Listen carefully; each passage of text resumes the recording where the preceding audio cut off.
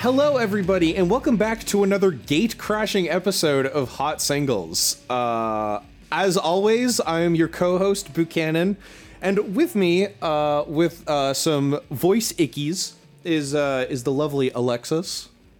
Hey, you're gonna get the very late night radio announcer version of me this time. Yeah, instead of the hi, we're getting a hey.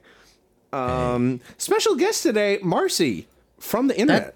Yeah, that's me. I'm a little special guest on this little podcast here. Oh my god, it's a good get. It's a good get. We got Marcy. It's a good get. Yeah, I'm the get today. Oh yeah. Gang, I want you to go to your closet and I want you to pull out the blackest, windbreakiest jacket that you can. We got some ice cold fucking picks today. We got some fucking anorak shit today. Yeah. Get the acronym out, okay? All right. Oh yeah. It's get yourself cozy. Stand in the corner of your room. Turn off your opium records release. It's time to get prepped for a cool little rave inside your room there. Because you think it's a little too cold to leave the house and stuff, and you can't really bother. Start calling your money creds. Get your Oakleys. We're bringing it. Holy shit, dude. I literally will say I bought one pair of Bolle eye protection glasses. Hell for yeah. The first trance party I went to, and then decided what I actually needed was Bolle tinted eye protection glasses for the second trance party I went to. Hell fucking yes. It's wow. Wrap around eye protectors is the way. By the end of it, you're gonna be wearing like a classic 1995 Ravers fit. It'll be incredible vibes. Exactly. We have places to go before we get there, though. Yes. Least of all, our picks for today. Alexis, what the hell did you bring? I brought a little album called Burial by Burial. Fantastic. I'm just going to be going down the list here. I brought the debut album by your boy, Evian Christ, Revanchist. And Marcy, what the hell did you bring? Yeah, I kind of brought this like dumb little. It's from this guy Skrillex. You kind of maybe heard of him. He's got oh, you mean Sonny? Year. Yeah, Sonny. Sonny Moore. Sonny Moore. Yeah, that guy. Well, what the hell did you bring by him? Oh, okay. So actually, he put out 2 albums this year. So there's the first album, Quest for Fire, and then like a week later or something. He put out what was it called again? Don't Get Too Close. Don't Get Too Close. Yeah, it's got like a little furry creature on the front. I remember because he's got a little like freak on the cover. It's like he looks like a little like porcupine dude. He looks like a little like ringtone mascot guy. No, he really went for that. It's crazy. But we're not talking about that one because like fuck Crazy Frog. We're not here for Crazy Frog. Official stance of Hot Singles, fuck Crazy Frog. Hey, don't let me into this shit. I didn't say anything. I'm a Crazy Frog enjoyer here. Let's come on. Axel F did nothing wrong. He did nothing wrong. No, the Axel F is in the like original German bizarre, like, the old electronic thing from the 80s that they cribbed. That did nothing wrong. Crazy Frog did things wrong. His little dingle's out. Marcy, let's talk about Quest for Fire. Please don't leave me like this.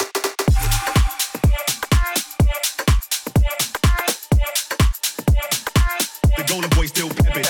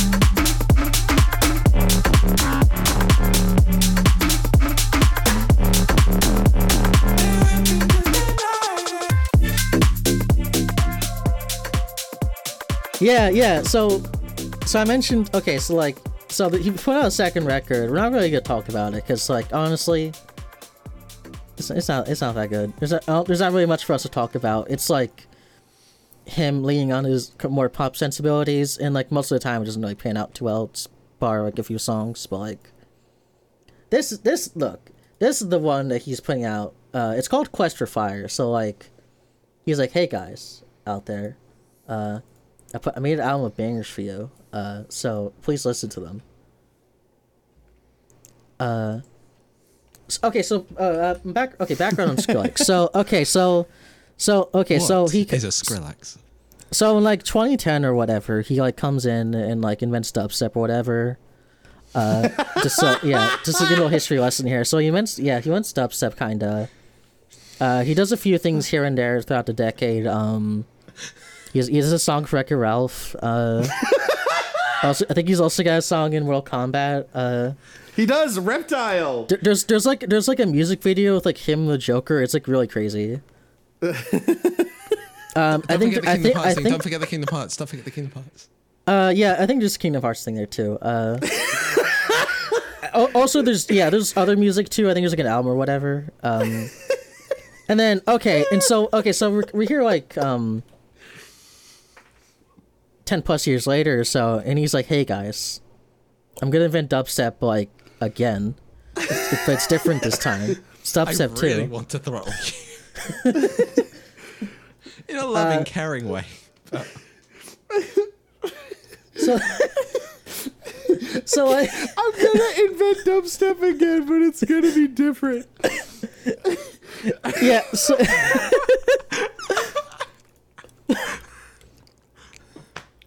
yeah. So okay. So what I'm gesturing there is that like, Skrillex is a man with a lot of baggage and history tied to him, as a man who fucking say.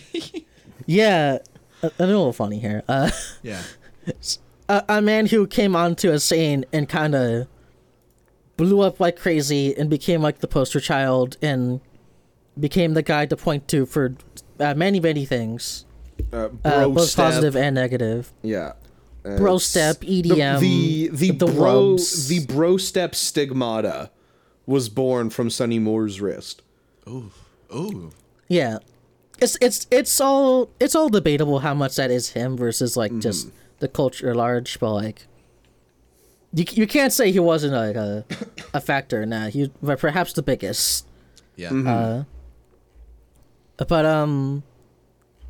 Yeah. So like, I don't even talk about the album yet, but like, so like a lot has happened since like, you know, his big rise. He put out like a record in like 2014 or something, like an album that's like him doing like his usual thing, and other sorts of experience he does. I kind of recess what I'm talking about. I kind of latched onto that record as like someone like who was like listening to EDM stuff around the time and being like, this guy's kind of cool. Because like that album was like, oh, he's like doing different things. I might actually be like kind of like a fan of this guy in a way that wasn't before. And also there's this whole I guess there's a Jack U thing, I guess. I guess he just did music for Diplo for a little bit. But, Alexis, please play the Jack U snare right here. Thank you. Just a little later editing request. Sorry, it's whenever I hear Jack U, we got to go with the snare. Sorry, continue, Marcy. Yeah. So like ever since that big record and stuff, he's not put out like a full like length like thing. It's always been like singles here and there, some remixes, but like nothing, no like large like statement piece from him in any way. Until this year, where like after many years, he's like, hey guys, I'm putting out an album, and I'm gonna put songs on it. And this is where you get Quest for Fire with a different sort of like context and energy coming into it than before, because like this is like Skrillex coming into like a record, but not in like the same, like he's not doing a bro step thing on here. He's like, he's kind of had this whole like weird like reformation where he thinks himself more as like a DJ kind of guy, or at least a guy like who likes to assimilate himself in like club culture, even though that's kind of never totally been who he is. But nonetheless, so like he's announced this whole, like he's got this whole record out, and he's assembled a cohort of sorts of people alongside him to tour the world and become a mess to society. Both being Fred again and Fortet, who both show up on this record. Many times. Oh yeah. Many times, yeah. They're all buds. They Freaking Migos over there. What's going on, fellas? Yeah, that's a weird comparison. I don't want. You're right. My bad. I was thinking positively. Never mind. There's the platonic idea of Migos in my head. Just three Strokes guys never in make an pipe it area. up. Okay, let's get one thing clear. So like, I don't know. We had a whole pandemic happen, and like club culture is weird in a way, and the kids out there are like getting excited about like these like kids know what like they've heard of what jungle is now. It's like crazy. Whoa. Thanks, Pink Pantheress. The kids are really into like British music for some reason. I don't know how it happened, but Fucked up. yeah. And like here comes Skrillex here being like, "Hey guys, I'm also into a little British music here and there." They got some sick stuff over there. I'm gonna try to do my own kind of little version of that. But with the little Skrillex kind of little salt and pepper all over it, you know. And yeah, and with that you kind of get this record here where it's like a mix of him doing like his kind of not like usual, but like kind of tracks you expect from him, and also like him kind of dipping his hat into more of like quote unquote like traditional dubstep sound, if you want to call it that. But he's like, it's kind of the first time where like he's like tried to do that, because usually you like, you know, if you want like everyone knows Skrillex's Brostep sound and all. He's been very good at it for many years, and this is like the first time he's like, I'm gonna be a little understated with it. I'm gonna like be a little more quieter with like the bass wobbles. It's gonna be like, Hey, you say this, and you knew I was gonna bring this track up. It's sort of been like somewhat scrubbed from the record because it was like very much a throwaway release. oh, you're already bringing this up now. Yeah, no, I might as well. So in 2013, he put out an EP called Leaving, and it's mostly still in the like very much like electro house, bro steppy, very like, you know, that kind of range. This felt to me at the time, like I remember listening to this at the time and thinking that the title track was an apology. The title track was a recognition that like something had gone wrong in the process, and that he needed to like find contact again with dubstep the genre. And like it needed to, you know, connect again to like a different intensity and dynamics. It needed to connect to like sub bass as opposed to like roaring low mids. Like there's all sorts of stuff that it like just biased and like felt like a Skrillex song out of place and time, because he realized that what he was doing was out of place and time with the genre as a larger object. And then he didn't come back to this and sort of disowned this EP because it was like a throwaway like free release, and it's not on Spotify. And what came out, you know, shortly after this was, you know, Recess and all the pop production. So there's like traces of this elsewhere in his career. Like he hasn't always just been this. It's just that he's never committed to like this being his identity. He's never like decided, right, this project is a project where I'm going to explore all the other sounds that I care about and I'm interested in, that I want to be related to.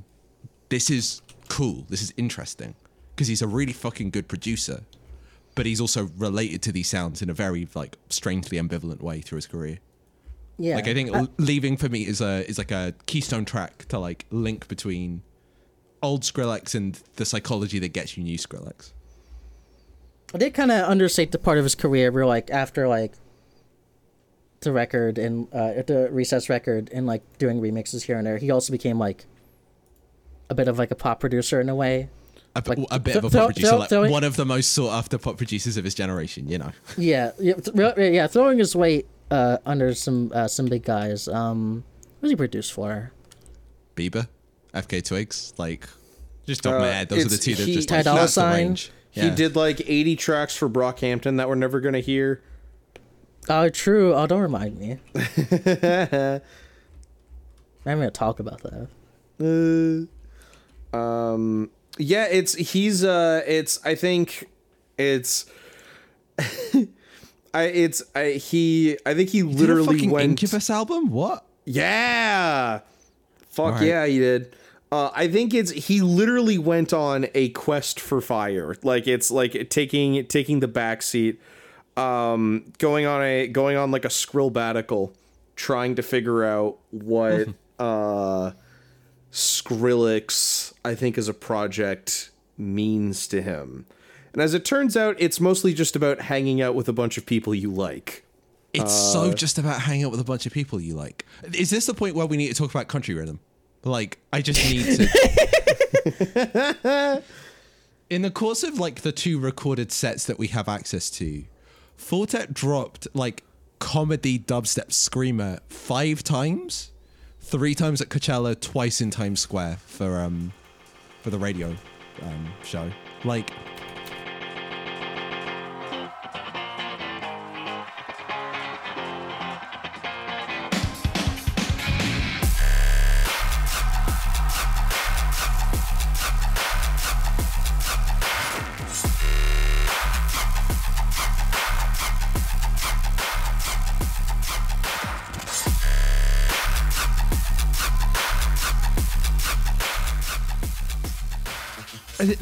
There is a sense where, like, I don't know. Fortet is a cultured, experienced dance music head and like legend of the scene.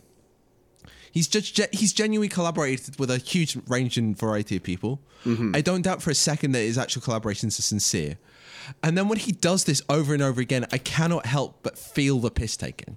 And like not in a mean-spirited way, but like no, genuinely, there's something quite important about like I'm taking this slightly less seriously than you, and that's important. And it's what you got to understand is when Skrillex, Fred again, and Fortet hang out, it's like when 2 juniors get their TA really drunk. Yeah. Like Fortet's always had this in him. He's had these rages in him, but like there's an attitude to have when you're on stage at Coachella versus when you're, you know, playing Fabric or playing, you know, Pickle Factory. Pickle Factory is a crazy ass fucking name for a song. Sorry, I have not been able to stop thinking about it. Sorry, Marcy, continue. So yeah. Wait, hang on. Name for a song. Excuse me. I'm gonna pull this up. Like, is there a song called Pickle Factory that I don't know about? No, you said Pickle Factory, and I was like, that's Pickle a crazy Factory is name for the a name song. for a venue in London that is like quite a good venue. That's also a crazy name for a venue. I mean, I think it might actually have been a Pickle Factory. I was gonna say, like, what do you guys eat at Pickle Factory? Like, I know you guys got like. No, we got no pickles here. Sorry about that. No pickles. Fuck off. Fuck that. What could you want more? You're like bouncing out the club at 3 a.m. Like the sets are going on for another 3 hours. You're exhausted. You need salt. You need carbohydrates. You need a pickle. And am I selling? Am I selling this hard enough? Like, is this good? Is this? Marcy, what else is going on in Quest for Fire? Okay. We haven't really talked about the record. I just want to say for the record, does Skrillex track with Fortet Butterflies on here? I think it's a great track. I think it's really fun to throw on. Yeah, Butterflies is sick. Yeah. Butterflies might be. I've got a lot of feelings about the collaborations on this record. Let's start. Yeah, with let's get into that. Let's get into. So let's start with collaborations as like a thematic thing. So Butterflies has this like musical element, which is the like pumping, like low vocal that's like filtered out. Because we're also talking about Burial, I listened to a bunch of the Burial Fortet collaborations, and like this could straight up be like, okay, with a bit more like destruction and a bit more reverb and a bit more low passing, this could be the core element of a Burial Fortet collab. But like it has that like darkness and wobbliness that I associate with Fortet, that like you know, the like very naturalistic like sound profile, and it just puts a, you know, a really fucking good tight technical beat around it. Yeah, it's so good. So the thing that it also does though is like the important musical element is a Fortet thing and the shape of the track. So that's like the dynamics, the structure, the like overall like EQ profile of the track is Skrillex like down to a T. And this is a thing I think just gets repeated every single time he collaborates on this record.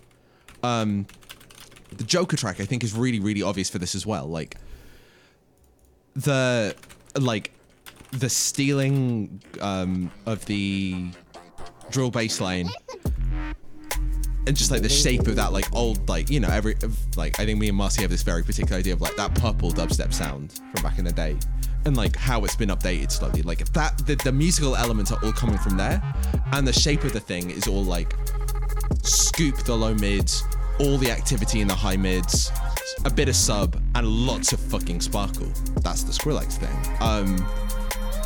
Where are the others? Yeah, Too Bizarre.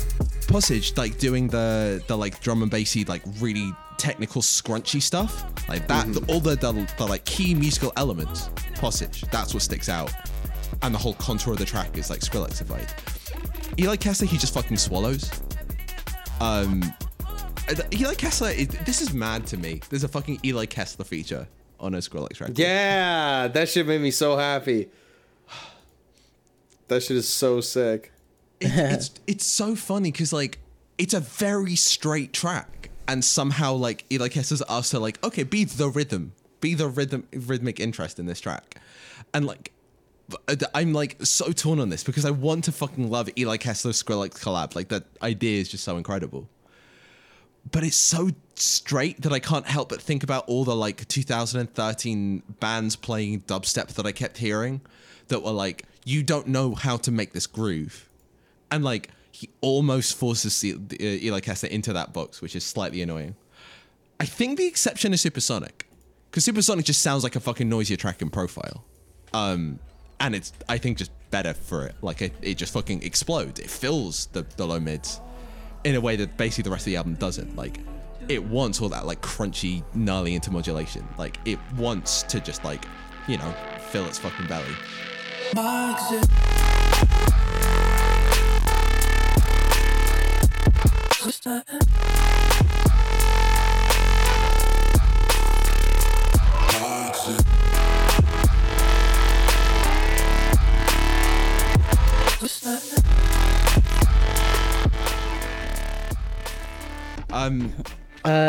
We're jumping around here, but I just want to, I just want to do state for the record here. I think because you mentioned like updating the purple dubstep sound on here.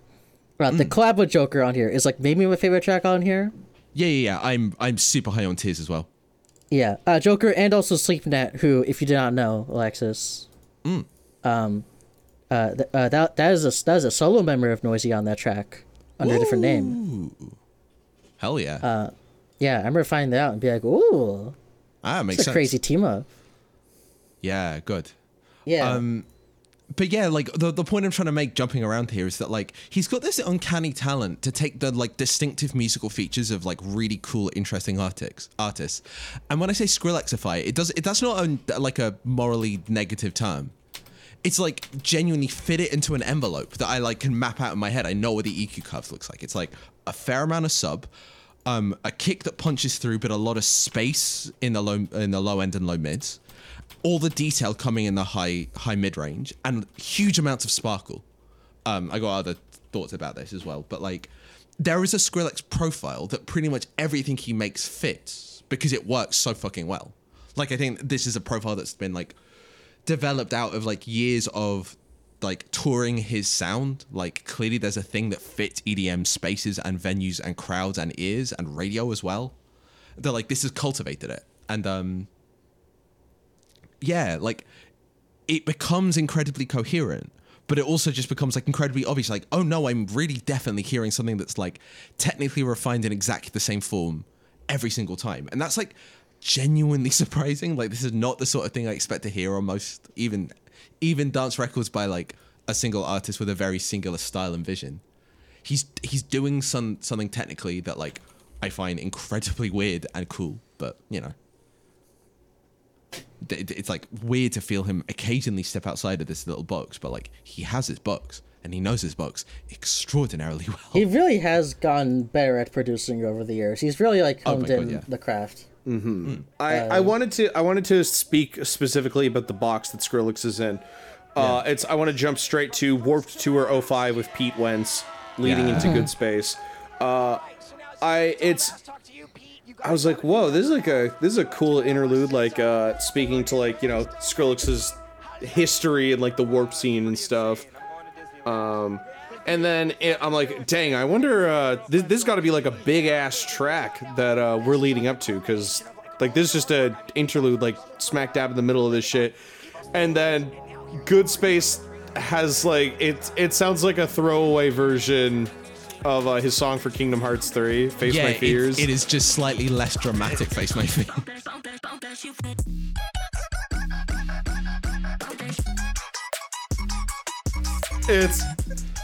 It's like he came up with that like vocal chop like phased sidechain thing. Yeah. And was like, hoo, hoo, hoo, hoo, hoo, and then he just started throwing that at everything.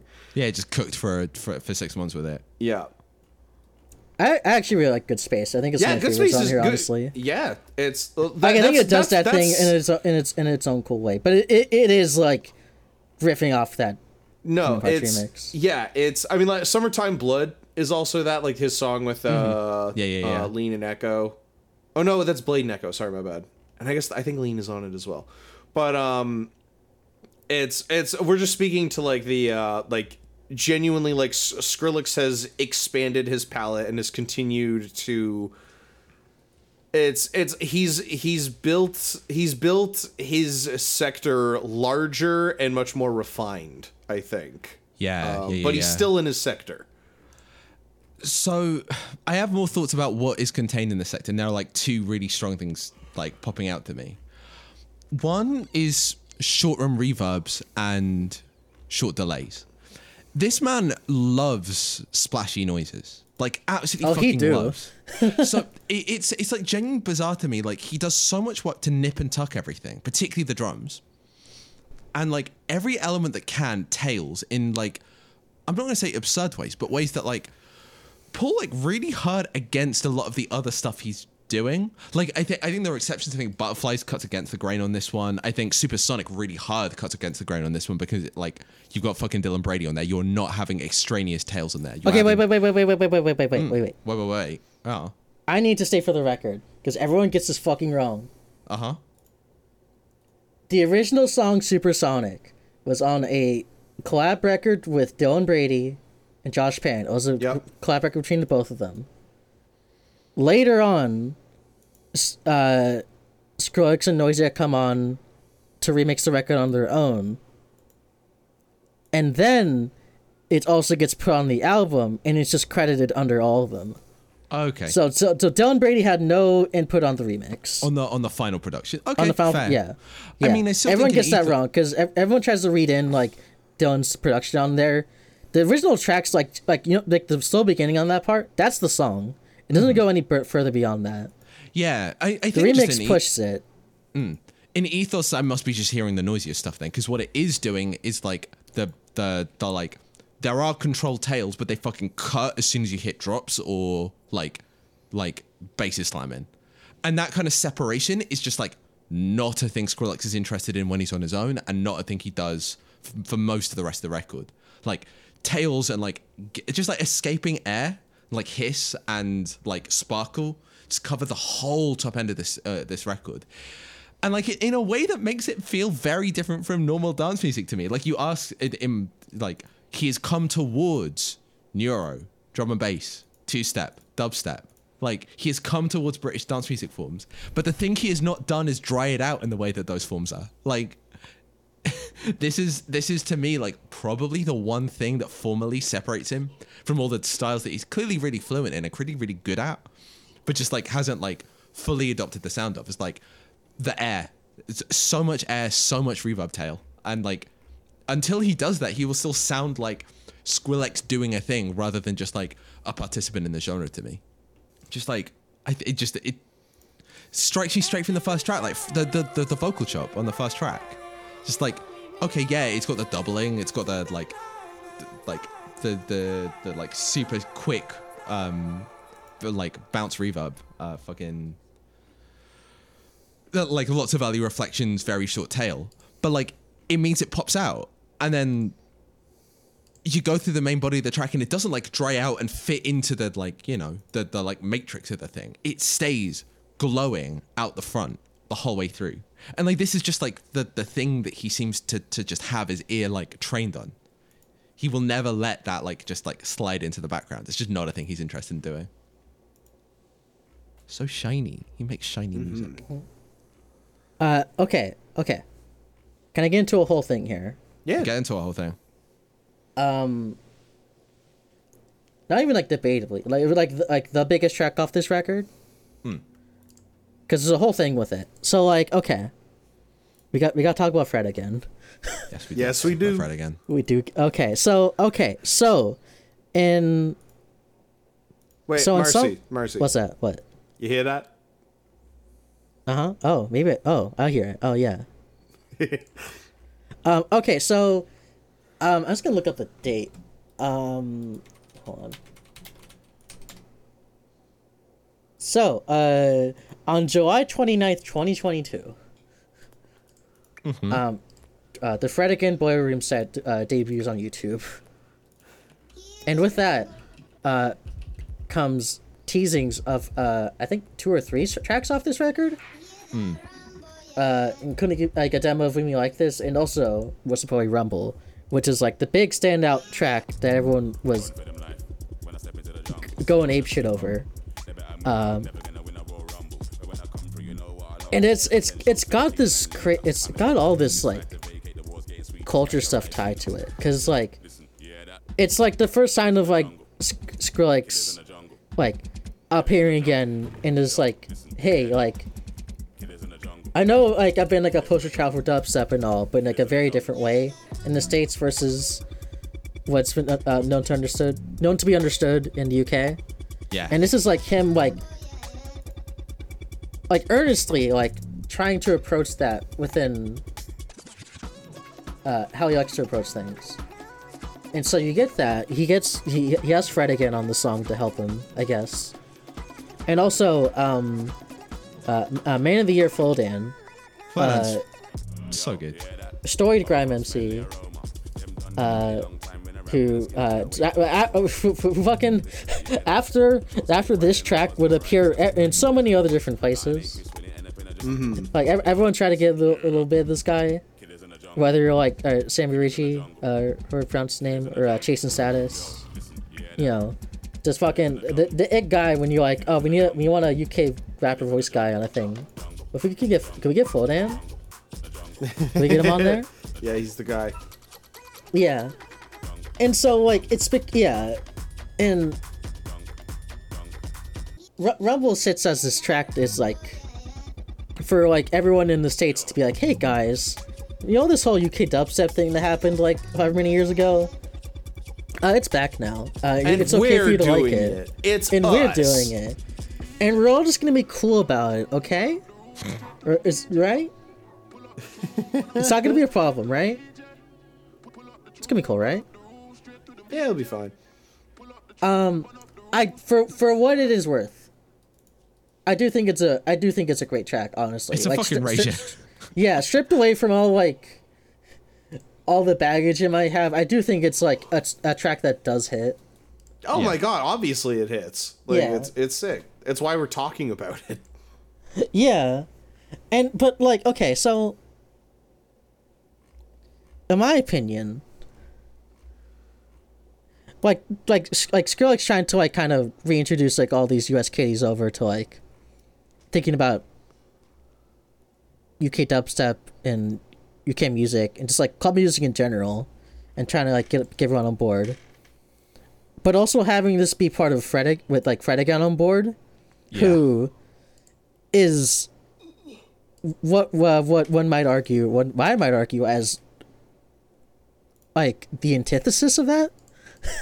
Like, because Fred again is a guy who did not come from any club culture whatsoever. He's a guy who was Brian Heal's godson, and fucking got production work for big name pop stars before he ever put out his first song. He was like producing Fred Sheeran and shit, like years ago, and fucking like he had an EP with Heady One too, I believe. And damn. And now he's like, yeah, like, and then like COVID happens, and then it's like, but like we're all stuck at home, but like we want to be out in the club, and it's crazy. And then Fred again's here is like, hey guys, I'm here. I'm about to make the song of the music for the moment here, and I'm gonna make club music about being stuck at home and wanting to be at the club, but like you're not actually there. And everyone's like, whoa. Everyone heard this shit and being like, no, this guy makes, he's like, you know, like how like Disclosure like got people to thinking about house music. Like Fred again is doing that again for like a newer generation of people, but with much more mid, like so much more mid out the gate. It's like, I don't like thinking about him. I kind of do and I don't. I mean, he's fun to like be a punching bag in your brain, but like fundamentally, I do not find him remotely entertaining. He's like, he feels like a threat we need to deal with. Honestly, I've never listened to anything that he has ever done other than this. That's incorrect because he's had so many production credits. You've snuck something in, you know. Never. Like, okay, I've never sought him out. I saw that it's he. Look, the man can't even commit to a full ellipses in his name. I'm not interested. It's not on at all. He's fucking got a production credit on Bad Habits. You know, like you literally are not going to get away from this man. Yeah, I got away from him until now. Yeah, it's Alexis. I hit you with the no and. It's not how and. This is how we build. This is how we bounce off each other. This is podcast repartee. So like Fred again's whole deal, like I really like to describe him in shorthand as like a guy who is like been proselytized by like young people and like writers who don't know any better as like the new idea of what club culture is or whatnot, or like relating club culture to like kids in like this new way from like, you know, coming out of the pandemic and stuff. But like it all comes with the knowledge of like him as a man who DJs only his own music. It's so alien. It's so fucking alien. He is not out here telling us about all the shit he's into. He's playing his own tracks for you, and you will get excited for them. He wants to play out Maria Villas dancing to a crowd of like 10,000 people and have everyone feel sad and cry, being like, oh wow, I do miss dancing. Oh, you're so right. Oh gosh. Oh, that's so true. I mean, which is like so like antithesis to idea of like just getting a bunch of dudes into a club and just like hearing some music. Or even the notion of a scene, like you play each other's music. He's part of no scene whatsoever. He exists purely within like on his own terms because he has the money to. He appears within the apparatus of a record industry, and like that makes him make sense to the world. Ugh. And hey, we still get fucking Rumble. Rumble's a good track. Rumble is a good track, and it's still like. This is the thing. Started with Leaving. We've ended up at Rumble. We still fucking feel ambivalent about like these like crossover reapproaches to dubstep. It's so strange. Good. Yeah, we got into it. There are a couple of tracks that I'm like interested in feelings about. Yeah, the the race ram, the Sway Lee feature. Like, I know the original and kind of maybe even like it a little more, but like, it's very funny to me that like I can beat Marcy over the head with like, I think Black Beatles was actually like a moment in the culture. Like, something absolutely. changed.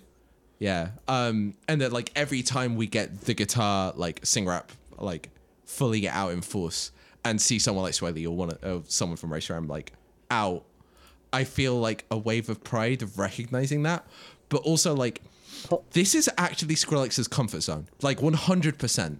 Like he could just make like the best like rap screamo you've ever heard forever, and we would be so much better than if he was like self-conscious about genre ever again. I still always challenge you on this fucking Black Beatles thing. I think it came like a year and a half before the entire like wave of SoundCloud rap like blew up with the same sound.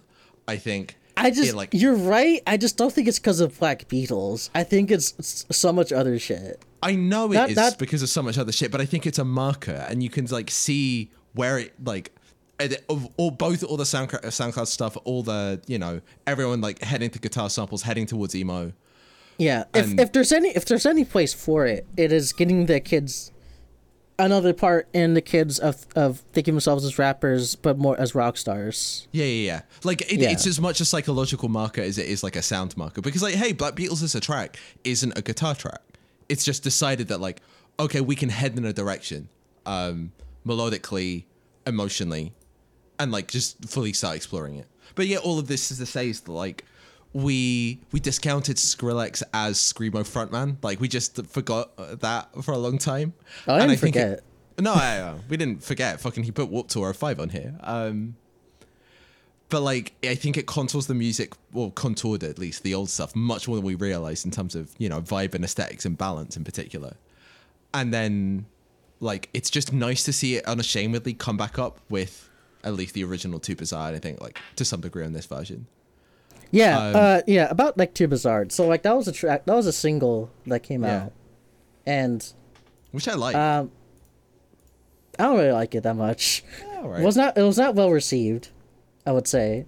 It did not really take off in the way that one might think, getting a big Slowly feature. But the remix, or I should say, in parentheses, juked. The juked, yeah. About version that. on here. Much different angle on it. You got co-production from Postage on here, who you know, pretty storied like Neurostat man in like drum bass terms. Mm-hmm. Although lately he's been like his own like different excursions on like music stuff. Oh, nice. But like here he's like, this is not juke, to be clear. This is 160 BPM drum and bass. It is 160 club music, but it's not juke. Juke has its own history to it, and it's not this. I think it's a fun track. I remember being in a club. I was in the UK, and DJ threw this on. I was like, oh, huh. Wasn't expecting that. Cool. It's a fun track. Any other tracks we want to hit? Oh, I've got one I want to hit. Xena. I have like very strange feelings about Xena. Boo, do you want to like jump in on this one? No, I was like, the intro to Xena, I was like, this is, I forgot I was listening to a Skrillex album when I was listening. I was like, this is a strange turn for specifically him to be making. Okay. It's actually much different for me, because as someone who is, you know, over the past couple of years, you know, like actively followed Skrillex and what he's doing, this track's been like in the works for like years. Yeah, I've heard the drop of this has been in sets for forever. It's been sets for like maybe like 5 years. Wow. So this is kind of where I feel icky about it, because the drop is a darbuka. It's a, you know, Arabic drum, and like two things come to mind. One is functionally this is serving the same role as like drumline does often in like Jazzy Club or whatever. Like this kind of like samples of like rolling snares and like really resonant high tuned snares that you can like smash reverb tails through compressors and like get that like blooming reverb, like that like exploding reverb out. The only thing connecting it is, I don't know, maybe he found the fucking sample on Splice that he wanted to use and like, oh hey, let me find out about the origin of this drum, and like that builds the story of the track out, and okay, fine. It's just a Palestinian vocalist, like a really pretty fucking good one. And like, I feel like no coherence between style and intention between the first part and the second part of the track, like whatsoever. Oh, I can tell you that adding her on the song was like a recent thing. Yeah, it was not there. So I mean, it just feels so clearly stitched in a way that makes me like, I can see how you've tried to construct narrative coherence. You have not constructed musical coherence. And in the one case where you're like grabbing something from outside of your culture, this feels like very, very strange and slightly icky. Like that's what I got left with Senior. Because like, fucking every time he just goes in straight with the drop and puts that in a set, which he, again, because I re-listened to the Coachella stuff and the Lot radio set, like, yeah, it's an incredible drop. No questions about that. It's also just like narrativizing it in this particular way is like possibly the worst possible choice. Like, great, put Palestinian vocalists on your album, like all power to you, but like, yeah, on this fucking like festival banger track here, like, yeah, it's very weird. And I mean, it's just an encouragement for an Orientalist like reception of it, like whether or not he understands the narrative and the connection to the actual music, like or the actual like instrumentation. It just encourages an audience take up that like I'm not cool with, not massively cool with. But yeah, the only other mean thing I have to say is the Porter track is shit, and he wrote Language literally a decade ago. Dang.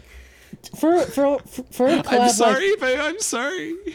Okay, like, as someone who knows both these boys here, and for a track like this to be like just like a super feel good, like, yeah, I'm with my crew here, my day ones, fucking. It is because the guys. Fucking first releases on Oslo, like it really is. We fucking remember Spitfire EP. Yeah, I sure do. Yeah, I sure fucking do. I still think it's some of his best stuff. I remember the Jesse Pinkman sample. But yeah, like for a big like collab, like officially, because they had not like collabed like this before. Yeah. And having it come out here at the end of the record and have it feel so undercooked. Like the groove, like it's supposed to be like a garagey kind of groove, and you like don't really feel it because it doesn't. The groove and the songwriting just do not at any point meet. Like, no. Porter wants this to be Language, and Skrillex wants this to be the fucking Butterflies Redux. Like, they're not talking to each other. It's so strange. And like, hey, fucking, if Skrillex wants to put in the big super soy, like, EDM festival cut, I don't fucking begrudge him that. But like, clearly he came in with a sense that like, no, I'm going to constrain the musical styles and constrain the like the tone of the thing in a way that makes me, make this play like a listening album and a dance music forward album as opposed to like a festival and like stage album. And yeah, you didn't figure it out on this one, sadly. It's really strange. I don't know. They think they would have cooked something up better. Yeah. This album's got a bunch of misses for me, but like the hits are still like it's Skrillex doing really excellent Skrillex things, sometimes with other people I like's really distinctive elements, and like that's just a good formula. That's still just a really good formula. Like, literally, Tears, Rumble, Butterflies. That's 3 really excellent tracks back to back to back. Like, I think it's Supersonic.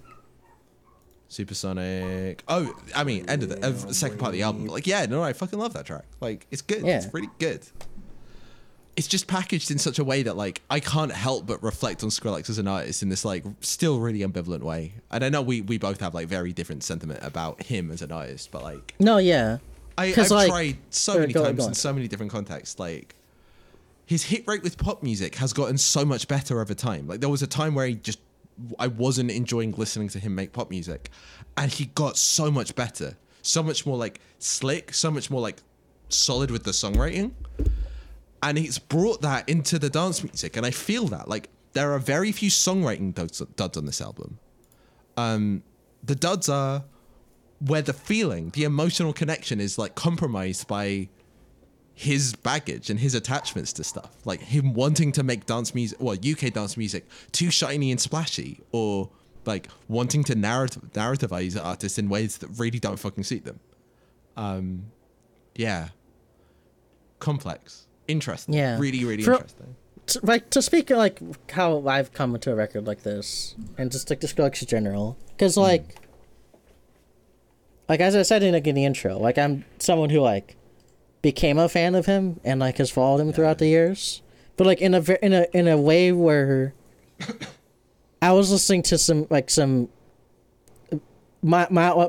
chunks of EDM, quote unquote EDM, like the stuff that I picked out and enjoyed, and that included like Skrillex cuts, but I was also listening to like other like cool shit around that time as well, like all the PC music stuff happening, me coming up on footwork, drum bass, all that kind of stuff, and like over the years, like, there was like a point where like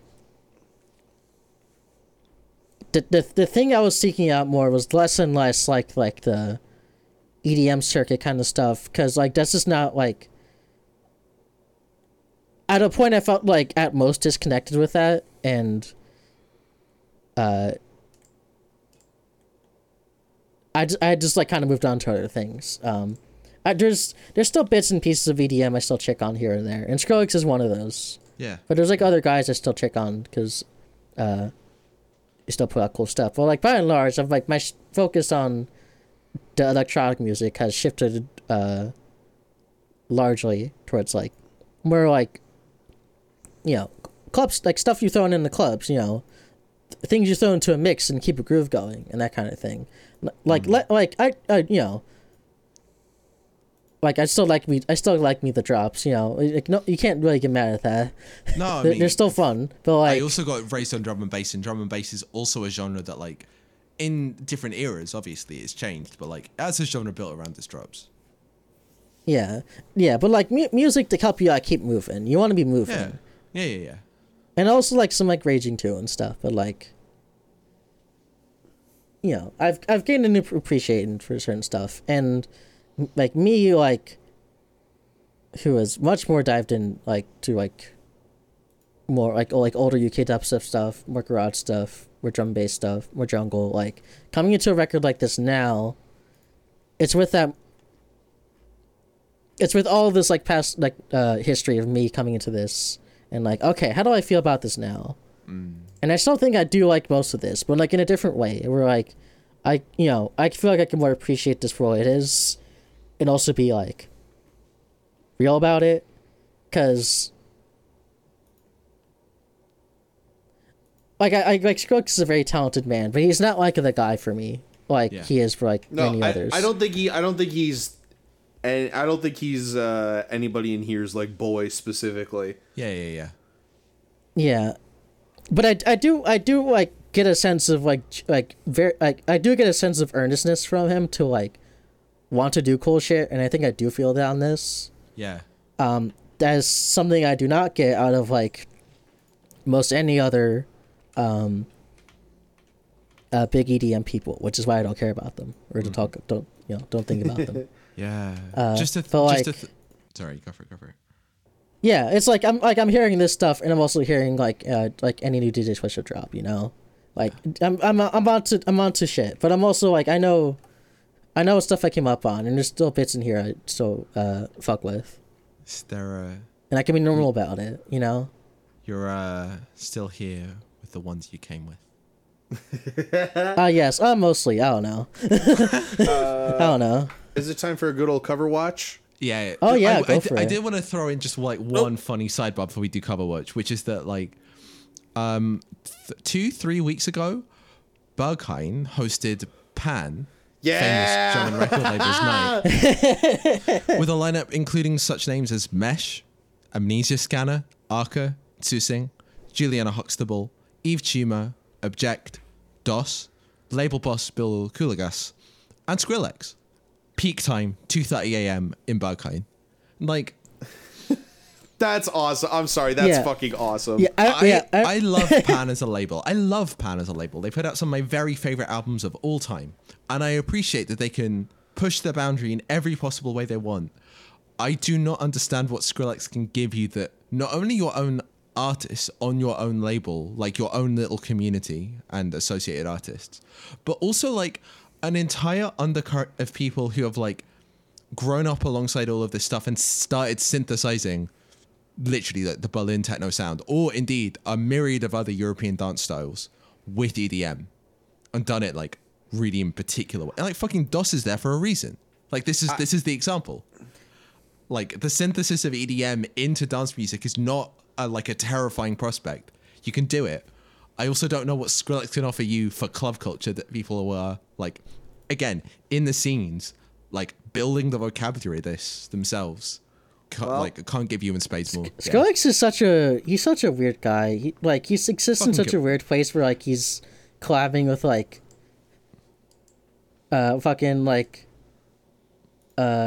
why am I blanking on names right now? Like Sway Lee and like Sway Raul Lee Alejandro. Yeah. And like Rick Ross. And also like doing like sets with like Blah One. Alexis, can I ask you kind of a leading question? Absolutely. When was the last time you went to a DJ set that did not have like a pop a cappella or edit thrown over it from any genre? Oh my word. Huh. Like this is the time for Skrillex to be at Berghain is what I'm saying, because like on a basic level, like we have opened up the space for like self-referential, like cheeky ass pop forward techno to be a thing. It already is. Some of my favorite acts ever like have done exactly this for forever. Like fucking I mean Aya, it comes immediately to mind for like pop edit, like gloriousness in like breaksy and really aggressive dance music.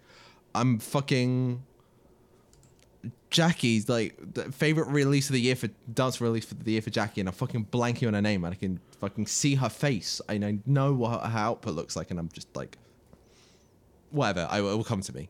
Sorry. But like, no, you're entirely right. The era of the mashup, the edit, the like genre flip, and the like retrieval of corn, cheese, like unabashed pop into dance music. It's here. It has been here for a while. Like we can do this. Yes. Yep.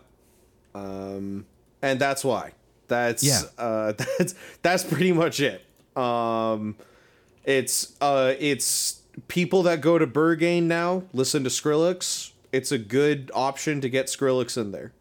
Yeah. And they're not playing the New Order drum line over songs down there anymore. They got others. They're on some other shit now. Yeah. I'm sorry. You heard my Bad Apple Blue Monday mashup. Yeah, that shit is so Wait, cool. did this happen? Wait a second. It's a while ago. Also, I discovered, well, more than anything, that there aren't acapellas for Blue Monday. Sorry, there are acapellas for Blue Monday. There aren't acapellas for Bad Apple, but I can AI them, and I should have done that. I don't believe you. Didn't do that. Yeah. I've never found hey. Okay, it's Marcy, if we want to go to like somebody with like 45,000 YouTube subscribers and get like an acapella of Bad Apple, we'll do that. Okay. Yeah. For right now, we're gonna move over to we got to go to the Spleeter store really quick. Oh, this get some shit handled. Now, so Cover Watch. This is an awesome fucking album cover. It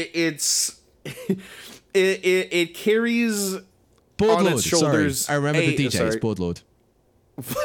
Awesome. There we go. Moving on. It's Quest for Fire carries with it a lineage of bass records that have album covers that have absolutely fucking nothing to do with the actual sonics of the record. Yeah. It was drawn by Alfred Francis Petroni.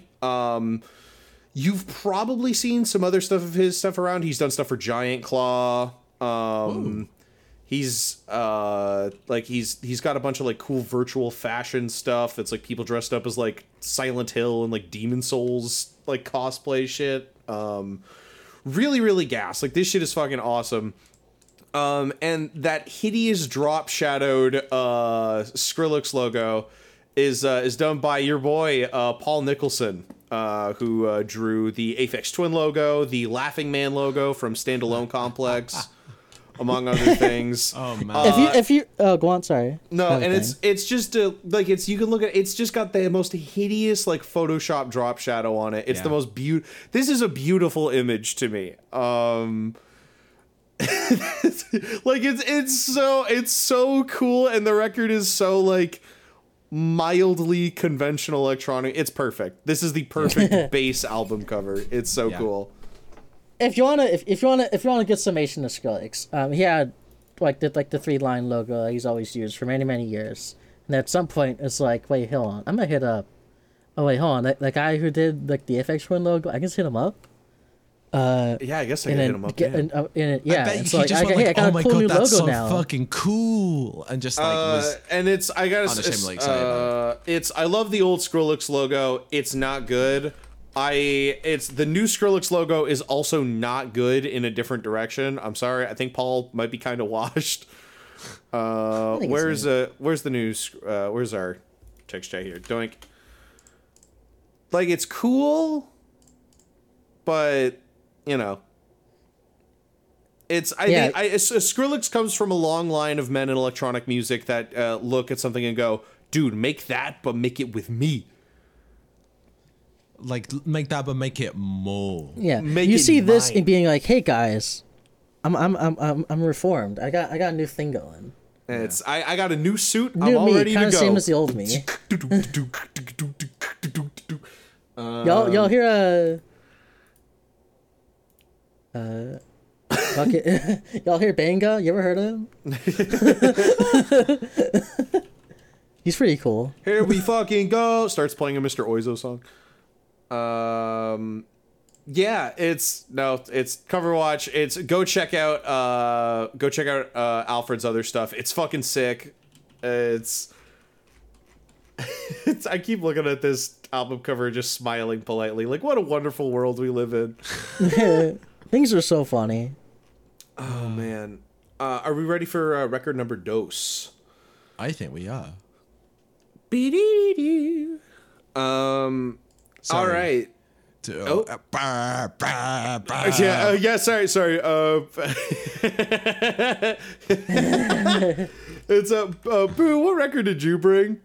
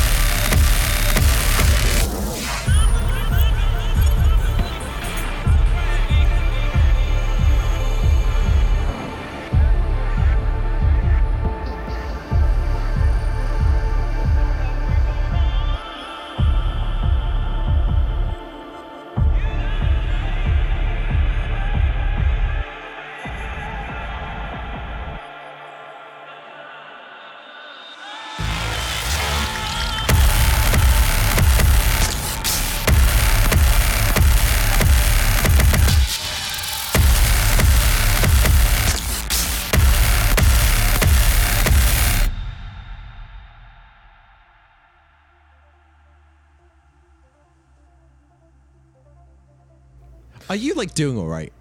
How you doing, Bill? Are you alright? I am euphoric in this moment, ladies. So it's listening jury of Hot Singles. If you are not that keyed into, even if you have like been living under a rock that blocks Buchanan's specific frequencies for the better part of maybe like 3 or 4 years, you may or may not know that recording artist Evian Christ is my favorite artist ever. Here's the NPR version of his origin story is that he was training to be a primary school teacher in his little foundry town of Ellesmere Port, and over one Christmas break, his brother or his cousin gifts him a cracked copy of Cubase, and Evian starts making grouper edits with like 909 drums and Taiga acapellas. Oh, perfect. And oh my god, I can hear them in my brain already. Uploads them anonymously under the name Evian Christ. And because this is 2011 and people are so eager to jump onto the new wave of how to release music, and because this shit fucking cranks, Alexis, while I'm talking, it's just put on Fuck It, None of Y'all Don't Rap off Kings and Them. Evian Christ's first EP release with the illustrious Triangle Records.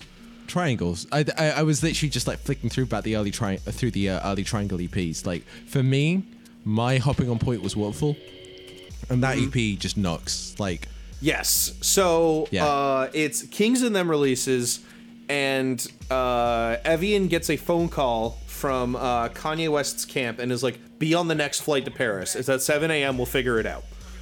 While on the plane, Evian gets an a cappella for what would later become I'm In It, off Yeezus. And he makes like this 8-minute version with like a crazy Mike Dean guitar solo.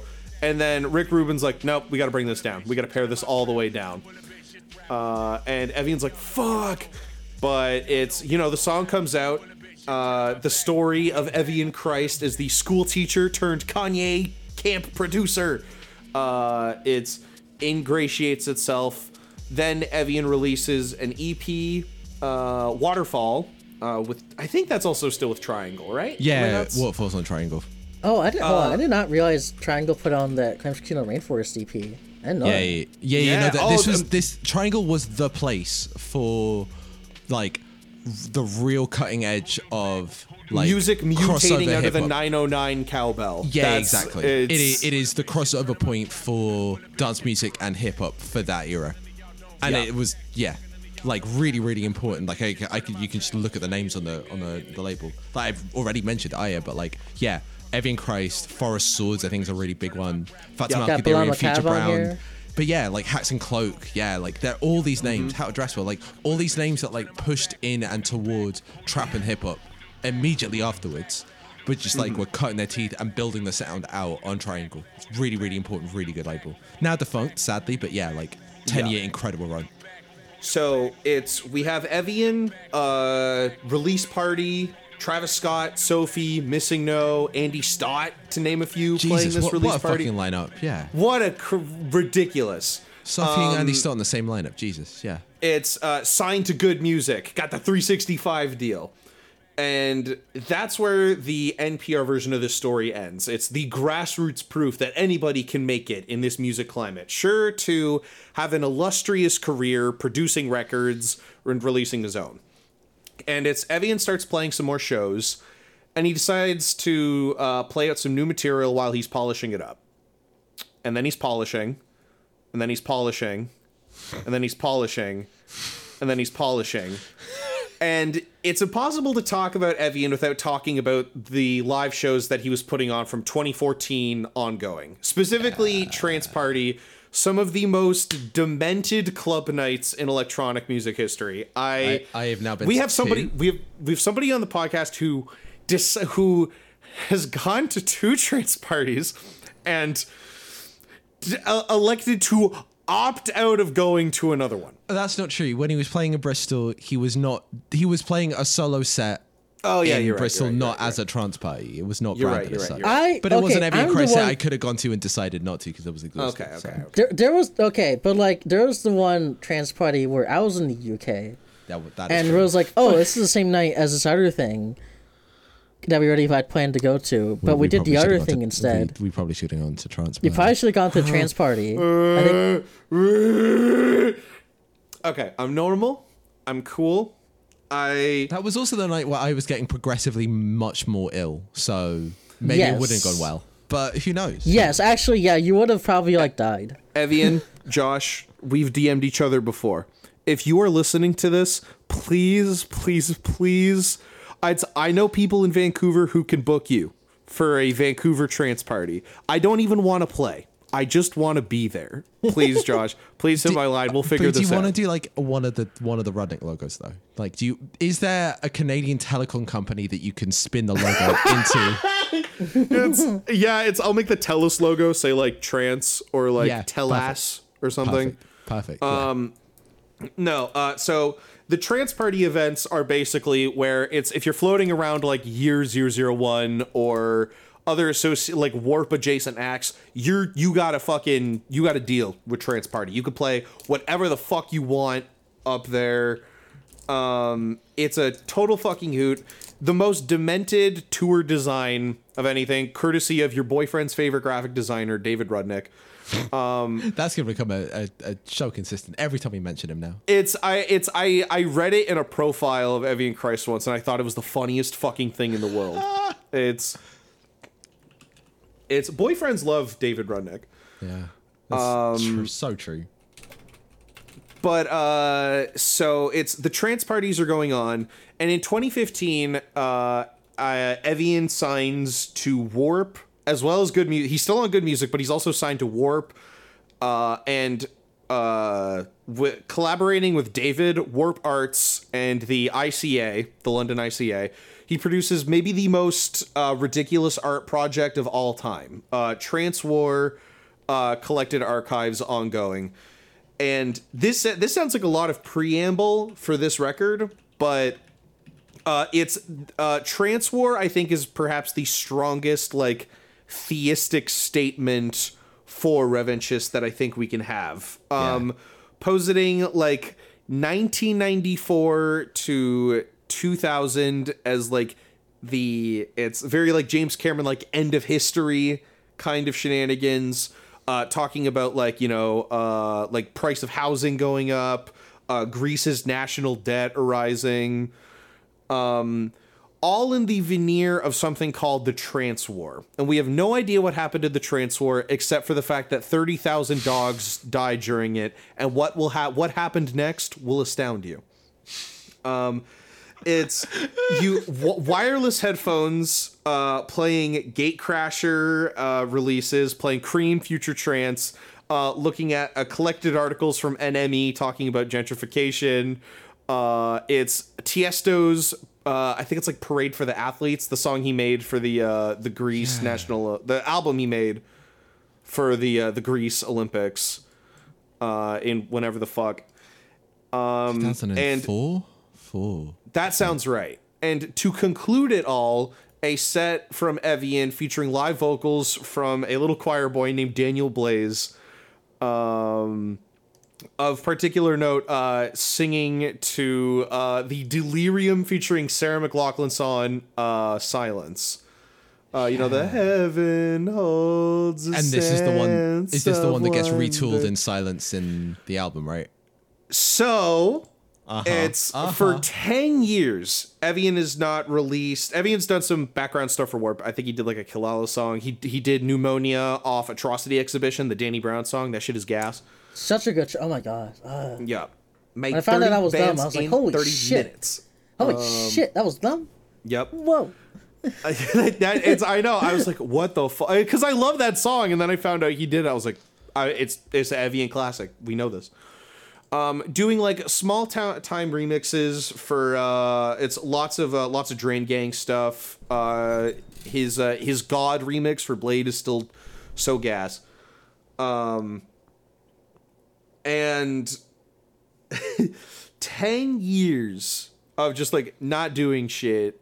in the like releasing a collected body of work for public listening, he announces Revanchist, consisting, I don't think there's any technically new material on here. There's unreleased stuff, but a lot of this stuff we've heard beforehand. On Embers has been worked on as early as 2014.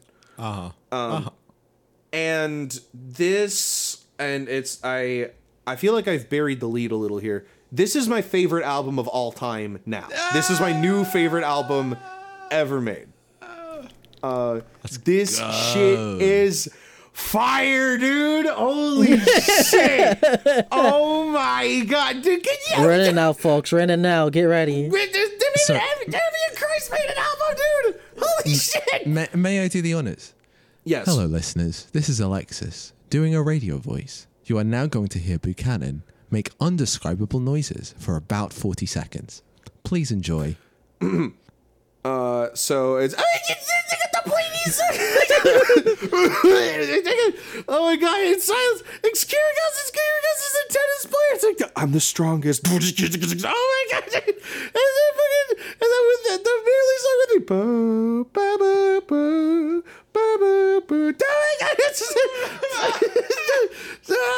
Nobody else in the clear looks. Oh my god, it's crazy. Oh my god, dude, this album is so fucking good. I don't care if you guys have tepid or layered responses to it. I'm listening to an Damien Christ album. Oh yes, dude. Okay. I mean, fucking who cares whether it's best album of all time? I fucking love it too. I love it so much. Marcy, how you feeling? Oh my god. Yeah. It's pretty cool. Okay, Alexis, sorry, I didn't mean to interrupt. I just wanted to get the shit square. All right. All right, what's up? Good. So, I was there for the trance party where he basically played the album in full. Oh. I sent you the pictures of what it was like in the pit. So, it's, yes. I will do the spiel for the friends who I haven't talked about this with. Outernet is a media experience / entertainment complex in central London, built during the Crossrail construction works around Tottenham Court Road. Basically reconstructing the square around basically the most trafficked bit of Soho in central London, and adding like several massive like multimedia outdoor room screen areas, semi Times Squarey, but rather than that, it's more like go inside it and have virtual experiences in like an all-encompassing visual space. It also includes like public events and cultural experiences and a club called Here at Outernet, which is the most New York club London has ever had, probably. It is cavernously big. It is shiny as shit. It has beautiful but unusably few bathrooms. The most expensive bar I've ever been to outside of like a rip-off place. Like the first venue that actual people are supposed to go to that I have felt like uncomfortable buying any drinks at. And a layout basically like, it's not quite EDM levels, but it's like very much a stage. It is a stage for a DJ to go on, sometimes a band or a pop act. It is a large open area with like mid-level acoustics because it's so high and boomy and there's a lot of overhang. And the reason there's overhang is that there is a huge balcony area for VIPs. This format is like alien. This format is like not what any London club has ever been about, because all London clubs are basically disused industrial space. And this is so explicitly a purpose-built, like socially segregated, performer-oriented club space in the model of what would be like swanky New York music venue. Like, this is so odd. Also, the decor is like terrible in gold and chintzy, and like they also haven't like soft varnished it enough to like actually make it look like the bar is an appealing place to go get alcohol. But like that's beside the point. They also have incredible programming. The 3 acts that I've seen here at Alternet, Kalella, when she was debuting the European leg of her Raven tour, the probably final PC music show, What the Fuck? Yeah. And the trans party debut of Revanchist. All of which, like, use the space in really spectacular and interesting ways, whether for AV or whatever. The thing that Evian Christ did was park himself at the very front of the stage and block off the back with a complete, like, venue-spanning array of reflectors. Like, perspex curved, like, semi-transparent sheets that would send light, bounce at it from the rig at the front, straight back into the crowd. And they turned the smoke machines up, and they shot massive fucking lights straight at the reflectors and blinded us for an hour and a half. It is one of the most visually intense shows I've ever been at. Like, genuinely one of the most, like, visually astounding, not quite incoherent, because, like, it changed over time to develop, like, focus towards the artist as it was no longer just trying to, like, literally incinerate your retinas. But, like, On Embers played, and you just had, like, absolute furious light and sound in a way that I basically don't think I've experienced before. It was fucking transcendent. And I sent you the video and I was like, you saw the outside of this from the, like, you know, everyone, all the like production people, the David Rugnitz of the world, like putting this on their feeds. And I was standing in the middle of that, like capturing like 30 seconds of it on video. And then the other 5 minutes of it, just like physically feeling overwhelmed in a way that I don't think I've ever felt in a music venue before. It's like genuinely wild. It looked like you died in that footage, and it's like you were going to heaven. It's when the iPhone like sound started getting muffled because you were just in like so much like Freon fog. Yeah. Like I was like, oh, I want to hear the bit. Seriously, again, Josh, hit my line. We can get this sorted out. I know people. We can do this. Don't even want to play. I mean, we could again play and visual design, but also you don't even need that. Cool. Things can be negotiated. Things can be negotiated. Let me know. Please let me know. Please. Yeah. That on its own would have made the show, and then they just, you know, they spun out the whole rest of the album, and like, okay, very very explicitly, like they started the set with On Embers. And they ended with White Gooden, and like it clearly had a shape. Like obviously you had a set, you rearrange it compared to the album, because like banger up top to like set the tone, banger at the end is like celebration of what's just happened. Mm-hmm. But like this whole stretch where it was, I don't even know if it was in order or not. I wasn't like paying attention relative to running with it. I don't think I like had it fully internalized the flow of the album yet in a way that I have now. But like the album just like lifts itself out of that like punishingly present way that On Embers hits you. Yes. And just like floats in the level of, I mean, and you've got all the notes on this, but just like the ambient section, the intro, the outro, the interlude, the bridge, like it lives in the bowels and the insides and the emotional underbelly of trance. Yes. Never like wanting to deliver you drops, never like forcing you to like have that cathartic, explosive, emotional moment, but just fucking carrying you up and up and up and up for a literal full set. And then Blady comes out.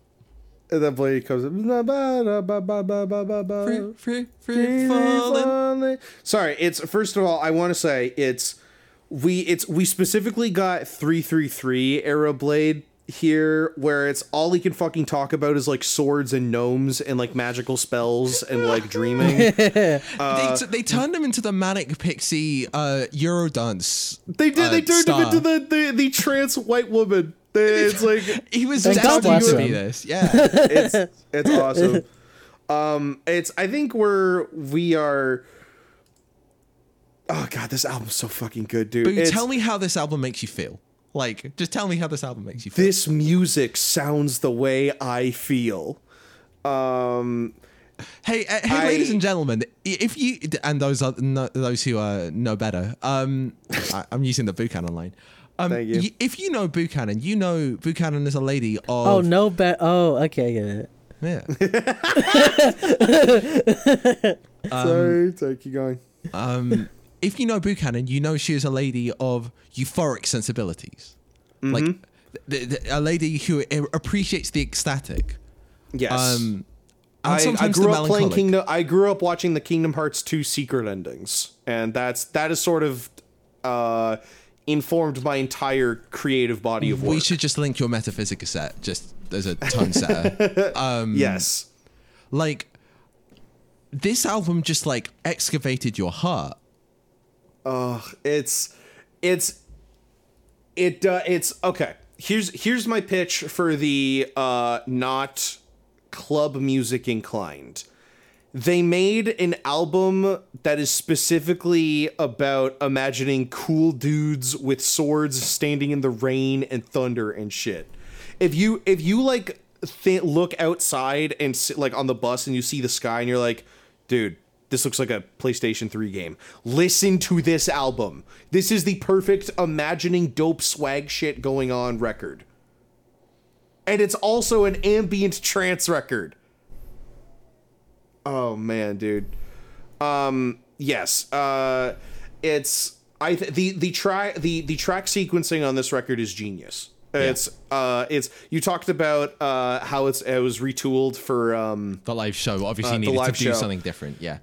We start off with like the explosive banger following up from Waterfalls. It's like I know you've heard a lot of shit about what I'm making now.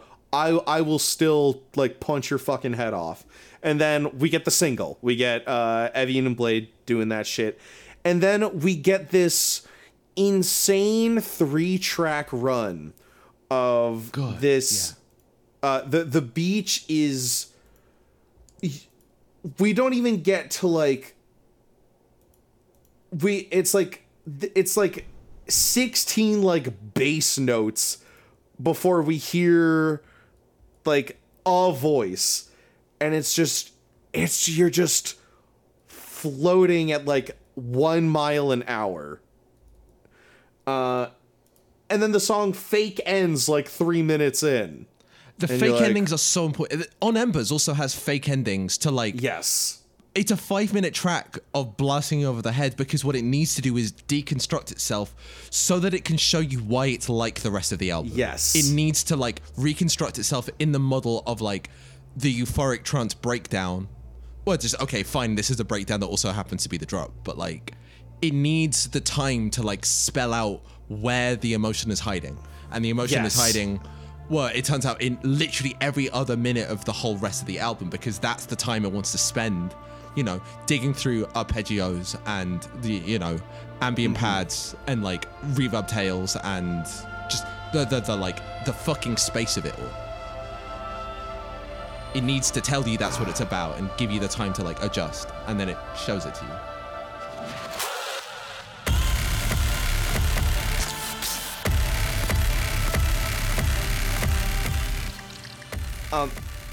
And it's the drops after these pause breaks are so playful. And it's the beach does something awesome where it's like right before that last like huge like surge of arps, it does like a single like boo, like a single like perk hit, like do do do do do.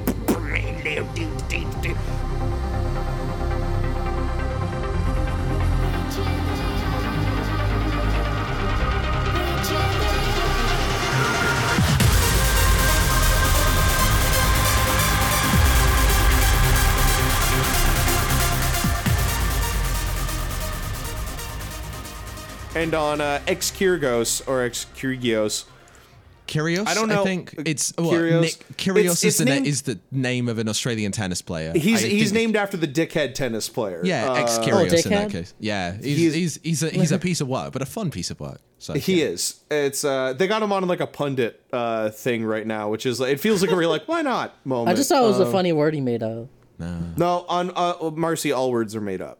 But Oh, you're right. Oh, my bad. You're right. But on Kyrgios, it's like if you turn it way up before that like 220, or like 216, it's you can hear like a little like like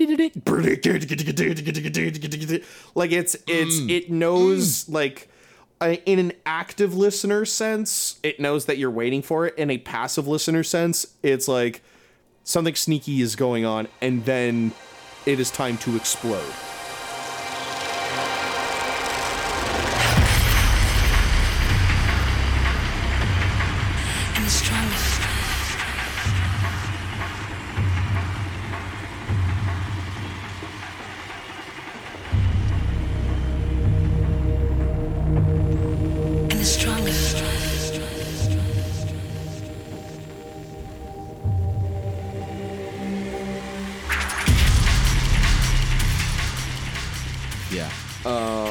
And fucking explode, this shit does.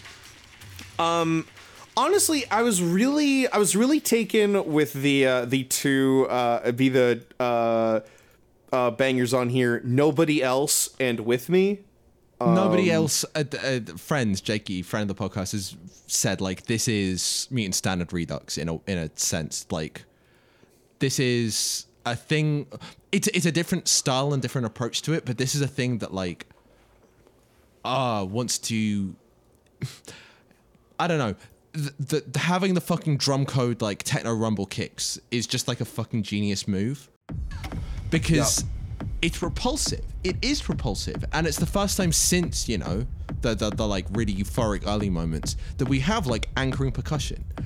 But because it rumbles so fucking hard, this is a tension element. This is not a grounding element. This is a thing that's trying to carry you into the track with as much anxiety even, or just like anticipation for the way it's going to build and build and build. And because it's so long and so like easy with the development that like, yeah, this is a genius piece of arrangement to find a way of making the grounded banger a thing that is going to be like a build track. And specifically, sorry, I wanted to say specifically sequenced after the beach. Yeah. Where it's like it's this slow, like it's it's you're on the letdown. You're like, and then all of a sudden you're transported to 2005, and the gates open, and all the orcs come riding out. It's fucking sick. We're getting maggot at stereo, bros. Oh man. Fucking hell. It's Nobody Else and With Me are, I think it's within the established scope of Evian's purview, which is like that 93 to 2001 like classic trance area. Like you got Push, Binary Finery, that early Paul Oakenfield stuff. They're unique aberrations and successful experiments as well, I might add. I think if we're talking about classic trance, it always exists in almost like warfare opposition to modern trance, which is where Tiesto went when he started making money. Yeah. And he quote unquote turned his backs on all the original founders of this. Chasing the big dollar. Yes. Chasing that big money. Chasing that Greece national debt money. And I think it's because Evian's 35 years old, and which makes him the perfect like mixture of being able to bridge between trance old heads and Tiesto new heads for this shit, which is why I think Evian and Skrillex being in the same episode here, I think they paint they're kind of two sides of the same coin. I think where they're playing in established fields and remixing their sensibilities in the way that only they can. Does that make any sense? Yeah. I think so. Okay. I think so, yeah. And I think with Nobody Else and With Me, I think there's a it's definitely it's very confident, but there's also like a toe dipping in dealing with more of a modern trance palette. And I think I think it's very, very effective. I was really taken back by it. Yeah. Dude, this album is so fucking good, dude. Oh my god. I'm so glad we just picked a thing so you could pop off. Like, it's just glorious. It's like so good. I couldn't sleep last night because I was just so excited that it's not even that I get to say anything new or revelatory about this record, but just like I get to be in a space where I get to just like hold it close. I'm literally holding the CD like right now, like in my hands. Oh, it's so cool. And then I feel like I haven't heard a lot of people talking about Run Boys Run, Yeah. The Ender, which interpolates it's that one Digital Justice song. What is it? It's All Gone Pear-Shaped. Yeah. Run Boys Run is I'm not sure if the title has like some other like quaternary like perma-smirk trance reference in it or whatever, but the phrase "Run Boys Run" was all over the Trance War project back in 2015. To I think maybe clue into like dogs during the Trance War that ran away or seceded. Or are like running on the front lines or whatever. There's a lot of like very evocative imagery of dogs as soldiers and soldiers as dogs in Trance War. And it's so cool. It's so cool. So it's Run Boys Run is almost like this almost like sorrowful reflection of a dog running. It's I think it's want him to survive. Run Boys Run. I want What him to happens next survive. will amaze you. And I think it's one of the finer encapsulations of Evian's work where he loves trance music so much. He loves smirking, but he's never cruel or vindictive about it. It's not like there is an immense amount of reverence in this record, like an yes, immense amount of it's attention. Immense amount. You don't get. Oh my god, dude! It's so cool. It's so cool. So, you were talking about like where the like ambient trance sound was like coming from, and like what he's talked about is like what he thinks like really hits in this sound. Like, what is the era? What is the moment? What is the scene? Because like I know trance as like the thing that had its afterlives on charts and shows in the UK in a very half-assed way. You're speaking to the Channel 4 of it all. Yeah. Like it arrived and made a mark and like left a mark, but it also like never made itself digestible or like domestic in a way that like garage or drum and bass or dubstep did. Sure. So like where the fuck was this and where did it come from and go? I was playing some of it before we were recording. I think if you want the quickest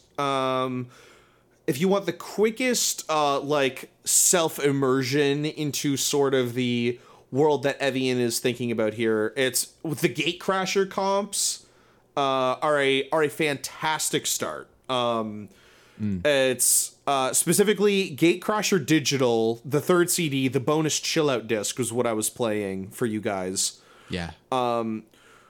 It's the first two CDs on Gatecrasher Digital. All right, it's digital trance. Like you got Paul Van Dyke, you got Push, you got that Gollum and Yanni song, you got Marco V. But it's disc 3 is where you get that See Me Here, like almost like dub edit after like four tracks, all of them like 8 minutes of just like woo, woo, woo, woo, woo. It's to speak to that like prolonged release and then cry. Did you like my impression of every ambient album ever? Yes. That's the guy from Age of Empires. Wololo. But it's where you have to wait like 20 minutes before you even hear any drums, and it's that hysteria of just like waiting for it, I think, is where Evian really pulls from. Like it's from Resurrection to Peace to Love Stimulation, and then the Scopes remix of See Me Here. And then you go in the same way with Vorab, B, Genario, and then that Moby song, that creepy ass Moby song. It's if he took that shit off, that would have been the best. That would have been the best Great Gatecrasher CD. But he put that creepy ass Moby song on there. It sucks. But then you get to Private Taste, and you're like, yes, that shit is awesome. And then you end with Saltwater, one of the greatest ambient trance songs of all time. Chicane fucking rules. Chicane. Go listen to Chicane. Oh my god, guys. Go listen to fucking put on Chicane. Saltwater by Chicane. I will do that. Actually, you don't need to go anywhere because I will put like 50 seconds of it right here. Like right here. You're listening to it right now. I'm talking over Saltwater by Chicane. It's awesome. The reason I'm doing this is so that I can justify putting more of the song in. Hell yeah. You can hear more of the song. Yep. It's a really good song.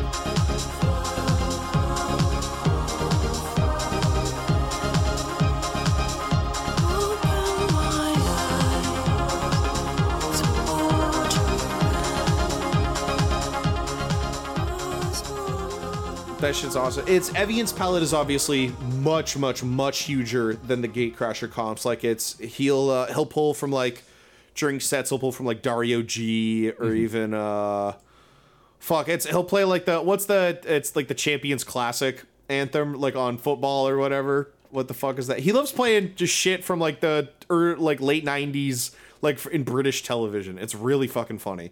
What do you think of the Paul Oakenfold song that became like a football staple? Beautiful goal. Oh, he's probably played that. What a finish. Shout out to FIFA Core. Yeah, literally. It's so FIFA good. Core. Yeah. It is called Beautiful Gold. It's by Paul Oakenfold. I will put it in here as well. Oh, what a finish!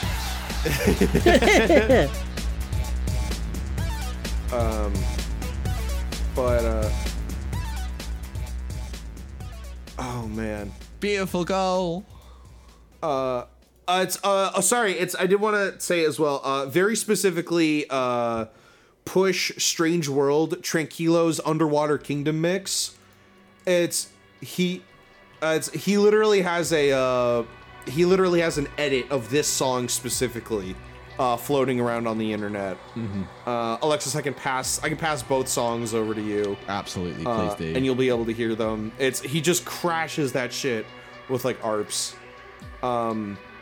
Yeah, Gatecrasher comps I think are a great first start, but understand that there's so much more to hear in there. It's some of like those more obscure Cream Studios comps are fantastic as well. I'm not recommending release like it's collected releases from artists, and I'm just recommending the mix CDs because it's the format. It's the right format. It's the rave, it's the trance format. So it's after the show you can come ask me and I'll give you guys more recs if you're interested, and that counts for everybody listening as well. This shit is so good. Also go listen to Parade of the Athletes by Tiesto as well. It's honestly I think it's a great informant for where trance exists in the real world, and as Greece was like there's this thing that Evian and Rudnick have talked about sometimes where it's like maybe the strongest mark of like a downturn in a given city is if the Olympics have been held there within like the last like 10 years or so. Lamau. And Alexis, you float around London. Do you have anything to say about that? I mean, genuinely, we're about to fucking talk about Burial. So if we want to talk about we'll keep that on cancelled for right now. futures, I will say it explicitly: the cancelled futures of London as a city.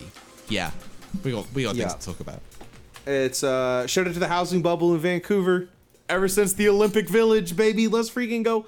Well, So, I feel like we've talked about the record, we've talked around the record, and now I want to do the cover watch. oh, wait, okay, wait. Well, yeah, Marcy, sorry, you have I have not talked at all here. Yes, you have not talked. Yeah. I'm sorry.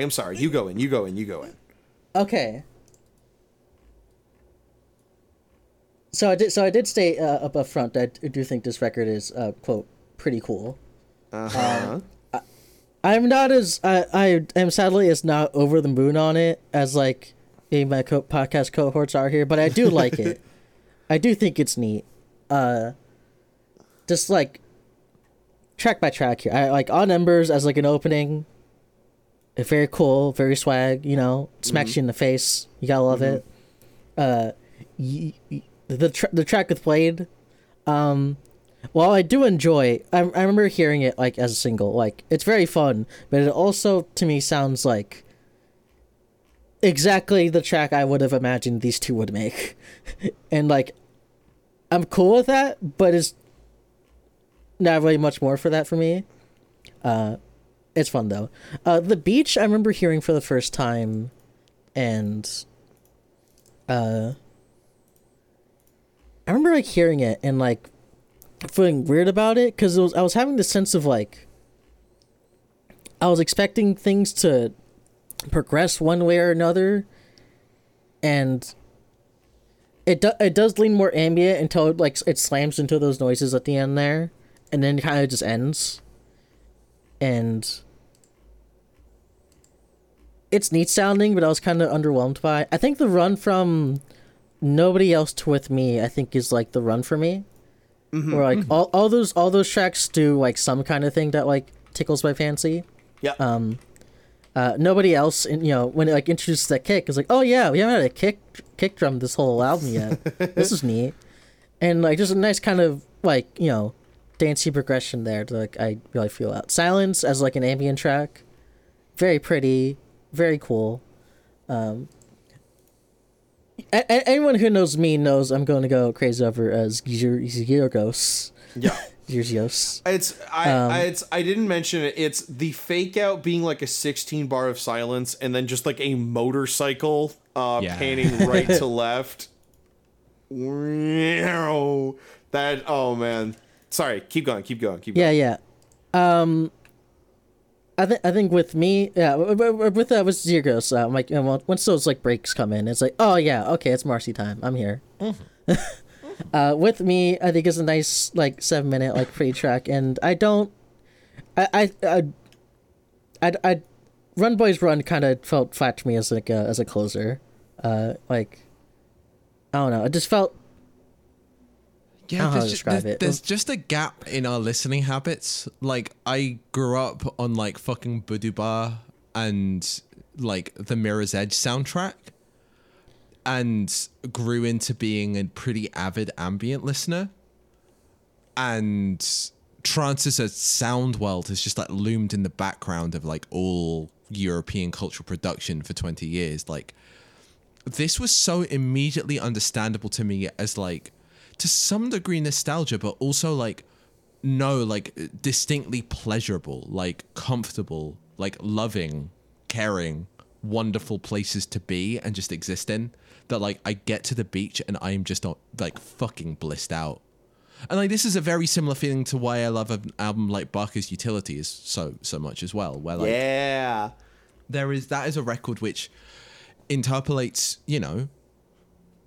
a whole bunch of German techno and dub techno in particular in a fundamentally beatless format, and in so doing recalls a bunch of like prog house and trance, like very unashamedly, like very, very much bring to mind the most like devotional and sentimental bits of dance music, and like just like really relishing being that sentimental, and like also just the form itself being so understandable, because like, yeah, if I listen to a bunch of like chill out or Balearic house or ambient stuff or new age, like the space it's working in is so immediately part of like a fabric that I associate with the potential for like very almost domestic kinds of euphoria.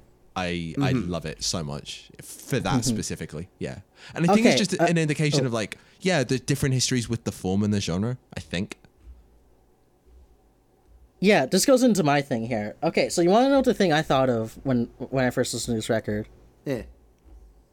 Because I think we have our own touch, like cultural touch points to like how we enter trance and stuff. You know what the project I was thinking of after I heard this? Yeah. I was thinking of Virtual Self. And Really? I was thinking, wait, why is that? And the thing that caught to me was like, oh, like the ways in which I have grown up kind of relating to trance in a way has been through trance, like translated into like DDR music. Yeah, Yes. that makes sense. Yeah, like that's how it existed for me, and I think that I realized with that is also that like it's never been like just straight through just like trance music that would like come into those tracks. It was like it's stuff that like accented like the other genres they were playing with there, whether it was like, you know, Yeah, like, and I think that hardcore, speedcore, like, you know. I think that necessarily means it's also past the like tiestofication. It's past the like it becoming chunky, it losing a lot of the dynamics. Like the trance that gets digested through DDR is like fundamentally different to what was happening in 94, 96. Like, Yeah. I want to give a shout out to all our Bamani heads in chat as well. Yeah, by shout the way. out. Word up. Yeah, but like, it's fucked up what Konami's doing. All right, sorry, keep going. but like, so like that's how like it comes to me as like a kid growing up and like hearing these like cool noises, be like, oh, this is neat. But like along with that, like it's actually different ways. It's like I hear these noises and I'm also hearing like hardcore kicks with them. Mm-hmm. It's like these, and I'm hearing like very spacey like drum breaks or like very slow plodding like dancey beats, you know, for you to groove on the DDR pad. Mm-hmm. Metaphorically, I didn't play much DDR, but I think, you know, you think about DDR and you're like, oh yeah. No, I feel you. Yeah, and also just like thinking about how like the things that excites me about music. Anyone who knows me, anyone has an idea about the kinds of things I gravitate to. It's two words here. You might have heard of them. You got drums here. You got drums. Those are pretty cool, and you also got bass. And those two things. What the fuck? Yeah, any combination of those two things, pretty high on my radar there, and it's never been like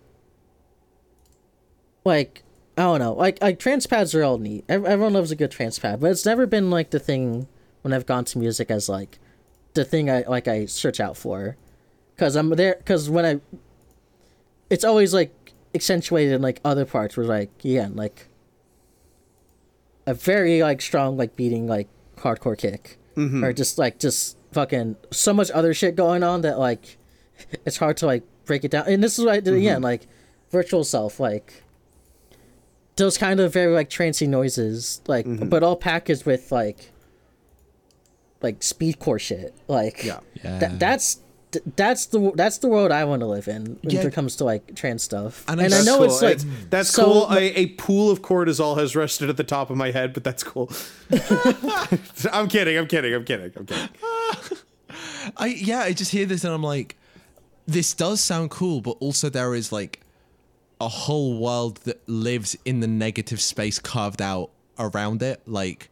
And this goes both for like stuff that sets out as an ambient project, like figuring out what like the hook of ambient music is in some sense, but also in this like very distinct move towards de-drumifying existing genres and just like seeing what the rhythmic form is when you can't hang it on impact, when you can't hang it on percussion, because like it's still there, it's still like held together by like the implication of the pulse, which is, you know, written all the way through this album. Like this album is not trying to fuck around with rhythm, it is just like hanging around the kicks that never come, and that anticipation, that build, that like that force that you need to apply to reinsert this into like solidity. Something about that is just magical to me. Like, it is the space that builds and interludes and, like I said, builds, interlude, bridges, and breakdowns are, like, made out of. And it is, like, most primarily where I feel... It's not, like, most connected to the music in a body sense. Like, that's just not true. Like, I want the pumping kicks, too. Like, I do want my music to slam sometimes. But also, like, emotionally and in terms of connecting to the, like melodic and like overall structural like flow of the thing, that is so special to me, and my ear is drained in it so hard that I've been basically making a version of that like the thing the ear wants to grab in the interstices between when the kicks arrive but the kicks never arrive for like 2 years. Like, this is the space that I find the most compelling of any at all. Yeah, like I think when it leans to stuff that is more dancey or stuff that is more straight, like ambient pieces, is the parts where it connects more strongest to me. And it's also like, for my part, like when it comes to like, you know, thinking about trance music and trying to like have it in its own kind of context outside of, you know, its origin point. Like, I think about things like, I mean, like obviously Rusty, who like has done all sorts of kinds of shit with that kind of thing, and also Lorenzo Senni, who will take these like trance sounds and then like beat you over the head with it with a fucking bat. I mean, like fuck you. Put it in a food processor first and then beat you with the scraps. Yeah. I don't know. Every time I hear like those fucking trance stabs, like just like hit me in the face, I'm like, more, yeah. I feel that. Yeah, but those are the things I think about. Like but I think this record is cool. There's like tracks that we'll go back to here, but like, yeah, I'd come into it with like a much different like kind of relationship with like all these sorts of things. Maybe like, hell yeah. Other people honestly, and that's fine. What I hope happens is that this spurs Porter to make more virtual self. Honestly, like if he's been fucking one up. Also, for the record, because I do like that virtual self product. I do think it's his best release. The dude could stand to learn how to make a song longer than like 4 or 5 minutes. Yeah, you know, learn how to like to do like song progression. That's not just like pulling all the sorts of back and tricks that he knows how to do. You know.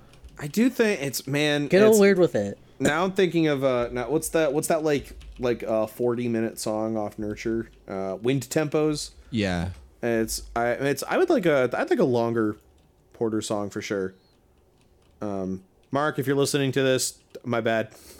Yeah, like Porter's a guy Love you, who bud. like couches so much of his like emotional impact into all these sorts of like narrative song tricks that he likes to do. Mm-hmm. And I hear them all the time, and while like a lot of them do work, you can like tell when he's like trying to do like that. Oh, I'm smacking you with emotion here. Yeah. Oh, please react. I think the difference is, I think in the background of bass music and sound design stuff is all about revealing yourself to have like tricks up your sleeve that nobody would expect. Because like you go to a SoundCloud comment section on a bass song from like 2015 where it's just like somebody's like literally just like punching their own song, and all the comments are like, what the fuck, how did you do that, that shit's crazy. Where Evian's sensibilities with classic trance are trying to pull like that whole room together into like a selfless idea. Does that make any sense? Yeah. Virtual self is about Porter making Bomani songs. Yeah. Revanchist is about virtual. Sorry. No. You good. You go. Virtual self, and I feel like it's a project where he tries to imagine his music beyond himself. Mm-hmm. And some might argue Worlds is also that, but I would argue against that case. Mm-hmm. I would also agree against that record case. is so much him. It's like so much him. Yeah. It's like, come on now. But yeah.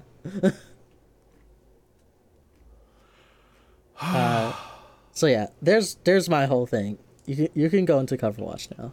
Boo. Hell yeah. No, please do. that's awesome. Dangle. So once again, we tread the hallowed halls of your boy David Rudnick. Your boy. It's when he posted on Twitter, taking its full credit for the length of Evian's album being secretly delayed or pushed back, saying that it took him 7 years to learn how to draw a baby. That's awesome. I think he's taking the piss, but he drew the craziest fucking baby I've ever seen here. It's like, it's the cover art to Revanchist is this like Galaxy Unity baby. Oh well, sorry, the digital one. We have some differences in the vinyl and CD, as is always the case with Ruddy. Revanchist vinyl. We're gonna start with Revanchist vinyl. I think is the good first call here. It's what's incredible is also that the baby has like a shining like diamond heart. That's beautiful. We love that for him. So it's here we are. We start with a very very ridiculous like masthead here. Heaven Holds, named for the Sarah McLachlan Silence Lyric. Oh, I didn't say this as well, by the way. It's the hook to Silence starts at the exact midpoint of the album. Huh. You could test this by going to the Evian Christ stream on YouTube, going straight to where the bisecting line on the cover art is, clicking on that, and then you will get the Heaven Holds a Sense of Wonder part. Hell yeah. And so the thing about the Heaven Holds logo being here is that I know what this was originally supposed to be, because I follow Evian. This was originally supposed to be the Progressive Insurance logo, because that is yes, everywhere across like Evian's later trans party stuff. And it's, you look, Heaven Holds, it's same amount of letters as Progressive. It's the same italicization, same amount of letters, but Warp Records is obviously not going to play I haven't seen anybody else talking about this. And I just think that's so important. So I just wanted to get to that first. And so many we have bits of rich detail. Oh, it's just the perma inside joke madness. And I'm going to butcher this name. Lars Hertevig is the backdrop. A painter known for this was Gamla Futrator or whatever from 1865. Rudnick did not paint the background. He put like that little like streak of magic energy in the back.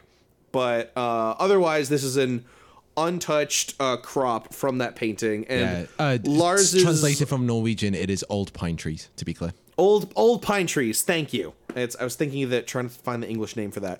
But it's Lars's work is often otherworldly. It gives impressions of like another planet, even. Despite just being like paintings of scenery, of background work, do I want to say it's like literally like romanticist work? Do I want to say that? I don't know, but it's certainly romantic, I think is what I'll say. It is a way of like looking at where you are and like imagining, like seeing the beauty in it thrown forward, because you see like seeing these beautiful like intensified and amplified so much more.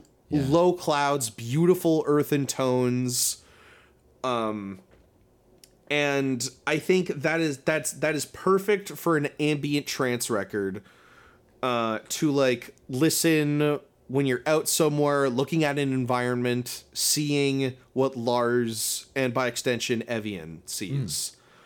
And on our little vinyl sticker here, we have a We have like a baby refracted in light from Chris Chris Bucklow's Jerusalem, and the USA in Jerusalem is mashed up there. Chris Bucklow stuff, of course, gets reappropriated for trance artwork from that time all the time. It's to be bisected and like illuminated under heavenly light, and there's like there has to be like 24 works under this this shit where it's just like exposure photographs of like crystallized women or like intense emotional volumetrics. This one in particular is a really affecting one, and it's just that's like gorgeous. Yeah, seeing these in like full like, it's so fucking good, dude. And it's like you can see how this is like genuinely affecting work, but it's also like you could see this on like a re-upload of a trance classic on YouTube or something. Like it gets to the like the light photography gets to the sublimeness of the trance breakdown and lift up. And I think that shit's awesome. I think, and of course it's Rudnick's own typeface, Apollon, I think is what it is. It's stretched out to like maximum widescreen kerning. It's Evie, laying out Evian Christ and Revanchist in front of it makes it so clear that Evian Christ is an anagram of Revanchist. This is the product that is supposed to represent his singular idea as an artist. missing one eye, and that is it. Right. Oh, but the eye is an Evian because it's him. Ooh. And on the back, call it's it eye revanchist. I comma. Oh, he should have called it I comma Revanchist, and then we'd have like we get some iRobot pictures in there. Yeah, I mean, again, I think stylish as it is, Tisk tisk, Josh. And then the back is just like the crazy kerning on everything. It looks like a word search. And of note also is it's the physical packaging informs us that this was also published by Good Music. So he's still trapped in that fucking 365 deal. We got a free Evian again, gang. Yeah, it's Rudnick's font. I think it's Trans Nue N-E-U-E. When typefaces say Nue, it's I don't know what the fuck they're talking about with that. Just need to visit Berlin. This is a true fact. I don't need to do that. I don't give a fuck how they do it in Berlin. We don't give a what? We don't give a I was about to show a song. I think about the Turtles weep now. That's kind of it for Revanchist. Jesus, I went for a fucking hour. Boo! I am so glad you did. I am so fucking glad. I could go for so many hours more. I love this album so much. I'll just say it again. Josh, we've DM'd each other before. No, I'm kidding. No, actually, come over here. Do a show for me. It'll be cool. Yeah, I'd like to go. Yeah. Hey, I missed out on that one chance, and I kind of, made the wrong choice, but it's come over to me. You guys made the right choice. It's in the larger scope of what you needed to do. But no, seriously, Evian Christ, favorite artist, strong debut.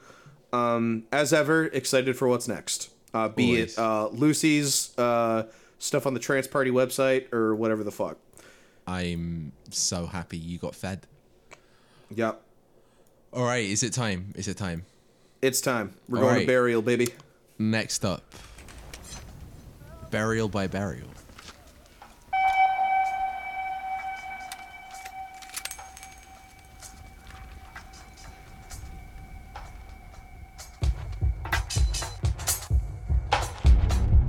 Now that I need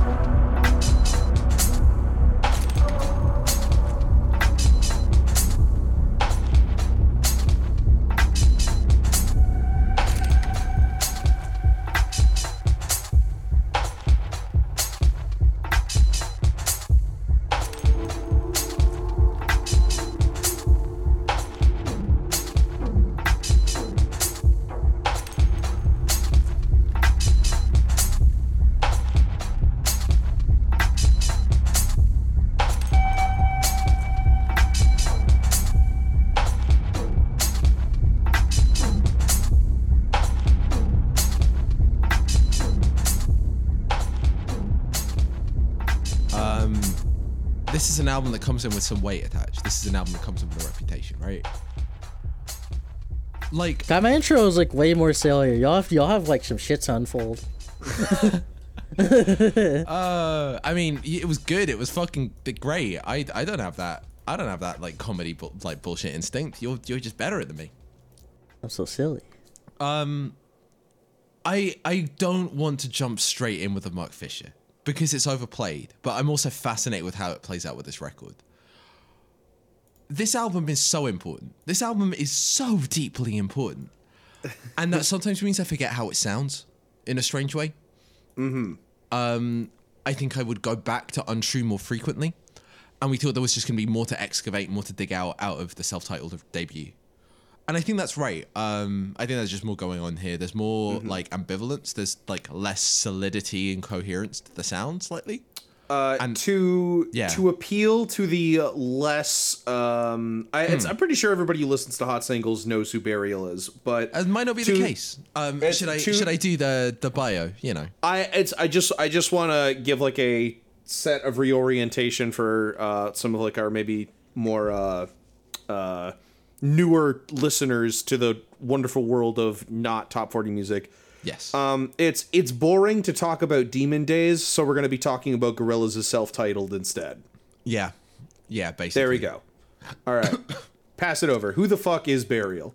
Burial was, at the time, an anonymous producer releasing on the label Hyperdub. Hyperdub, run by Code 9, one of the very influential figures in London's like dubstep and bass music scene. Dubstep as a genre was like exploding and really mutating very fast at this point in time.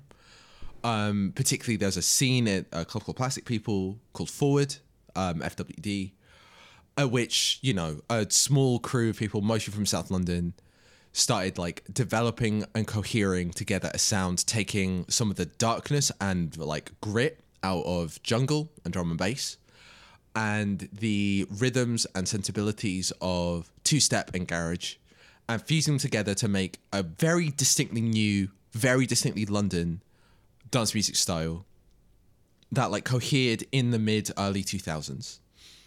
Out of which came Burial. Burial was not necessarily a rave kid, was part of that like forward club scene, but was very much making like sound that reflected the mood rather than like being an active part of like the like club shit going on. And that's a mythology that's kind of stuck around and meant that the sense that Burial was ever connected to the club has been like totally ripped apart. Like Burial is now just like this weirdo who like goes on long walks and thinks about London and like is miserable and like makes rainy music with rain sounds in it. There's like 5 photos of the guy in existence. Yeah, so if you go on his if you go on his Spotify page, you've got the terrible terrible selfie that came along with his it's like so awesome. I love that he so well. The Burial picture is like it's the greatest picture ever made. And now we know his name. His name is Will Bevan, and yeah, he's a South Londoner. And there's a whole mythology built around particularly the reception of this record as the artistic, the sort of expressive pinnacle of early dubstep. Like Untrue was the one that like hit commercial heights that were slightly higher and therefore got like more press coverage. But this was like, we've hit it. We found it. We found the way that dubstep is an expressive force that's uniquely British and uniquely novel. And with that came a bunch of baggage and also in particular a bunch of theorizing. Mark Fisher, like rest his dear soul, one of the most important modern like leftist and socialist theorists and writers of certainly the UK, had a blog called K-Punk. The K stood for, because he came from this like weird little like clique in the University of Warwick, studying cybernetics and stuff like that. The K is for the like gesturing towards the Greek like kubad, like the original word from which cyber was developed. So the blog's implicitly cyberpunk, but in a slightly oblique, nerdy fucking way. He just wrote about the music he was listening to alongside his like theoretical musings for the entirety of his like adult and working life. Did a lot of interviews, like Wire magazine, a lot of other dance music magazines. He ended his own life at I think 2014, and the writings after then have been collected and like turned into something more programmatic. Like his musical writings ended up fusing into his like communist and theory writing, and that's an avenue you can go explore on your own if you want to. But like fundamentally, what he matters for in this story is the way he approached Burial as an artist. And I do just want to read a bit from the review, because this write-up is just like cemented itself as the interpretive mode through which Burial is read. And I don't fully agree with it, but I also think it's very important and reflects something very real about what has been happening. Burial's the kind of album I've dreamt of for years, literally. It is oniric dance music, a collection of the dreamed songs Ian Penman imagined as epochal piece on Tricky's Max and K. Max and K would be a reference point here, as would Pole. Like both these artists, Burial conjures audio spectres out of crackle, foregrounding rather than repressing sound accidental materialities. Tricky and Pole's crackleology was a further development of Dub's material sorcery, in which the seam of its recording was turned inside out for us to hear and exult in. When we had been used to the of recording being repressed, recessed, as though it really were just a re-representation of something that already existed in its own right.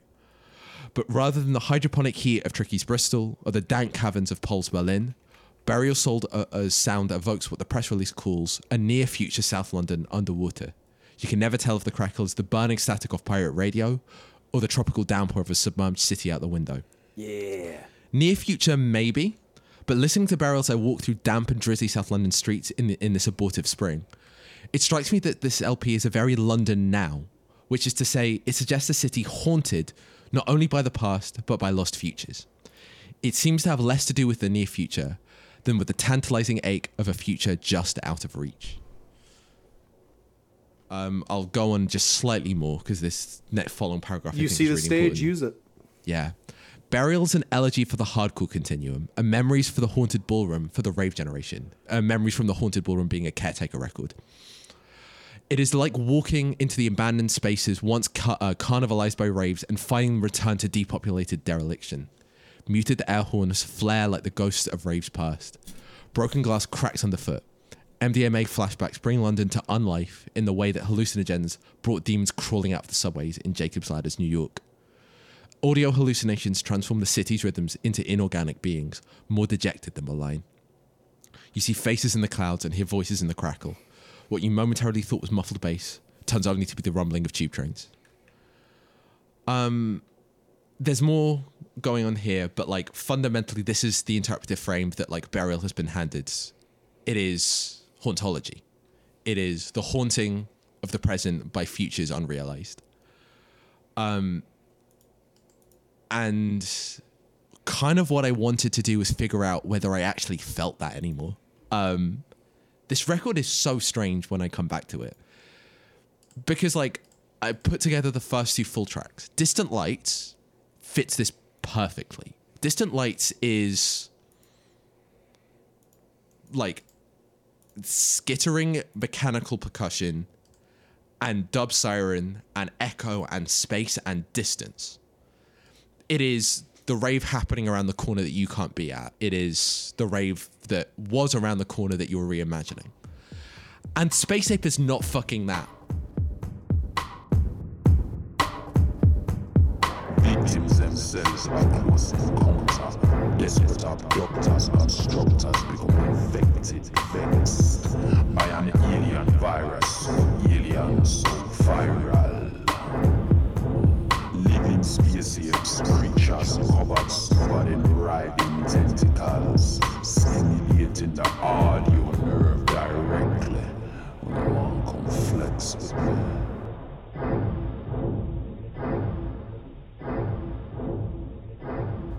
Space Ape is a drum and bass track with a fucking searing vocal over the top. Like It's so cool. It's so It's so awesome. We all just fire up. Dude, So this is Space the thing. Ape. So this is literally the thing. Like there are moments in this track which aren't in the stupid, that aren't in the reflective mode. And this is the like bizarre conjuration that I was like so like taken with. Was like, no, this isn't an album haunted by futures unrealized. This is an album like rooted in its connection to present genre in a way that like this really did not acknowledge, or we didn't really acknowledge at the time. Like, this is Burial in the club, like making heaters for his friends to fucking like lose their nut to, and it's genuinely succeeding. Like, so many moments where like bass lines, like the classic sound of like Metalhead's drum and bass, like tear, just fucking like rip through the bottom end of these tracks. And okay, yeah, there's more mood, there's more atmosphere, but like, dear God, if you don't experience this as body music, something is going wrong. Like, this is fucking groovy. Like, he works the rhythms on this so hard.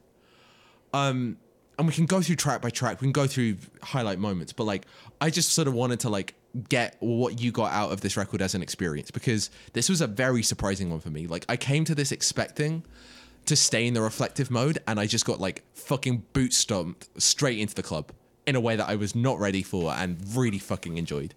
So yeah. I think it's I'll say I was like 66 headspace, 33% body space on this one. It's you know that TikTok of it's the guy at the tech house show, like brow furrowed in oh like, my God, everyone's worst nightmare deep house listener. Yeah, my God. yeah. I always thought I never understood what that like that was being like. Oh, it's a nightmare. Like, no, that he's feeling it. He's like, oh my God, yeah. It's as one of those people, as occasionally one of those people, like the intensity with which you can lock into a groove and just like think and feel through it is just like sometimes mesmeric, and like House is really fucking good for it. But yeah. Burial gives me thinking stank face. That's so true. It's always, and it's like, it's been really nice in Vancouver these past few days, so I didn't feel like I could listen to it while I was walking out around or anything. So exactly the fucking opposite. It's been absolutely pissing in the UK, and I've been doing a lot of train journeys and a lot of tube rides, needing something to like soundtrack it, and it's just like, oh, it's right fucking here. It's right fucking here. Yeah. But no, it's my old love on Burial self-titled, and this probably does not surprise anybody in this caller in the world, is Forgive. Yeah. Track 9, it's maybe one of the greatest songs ever, I think. I can save thoughts for it if we want to just go like track by track.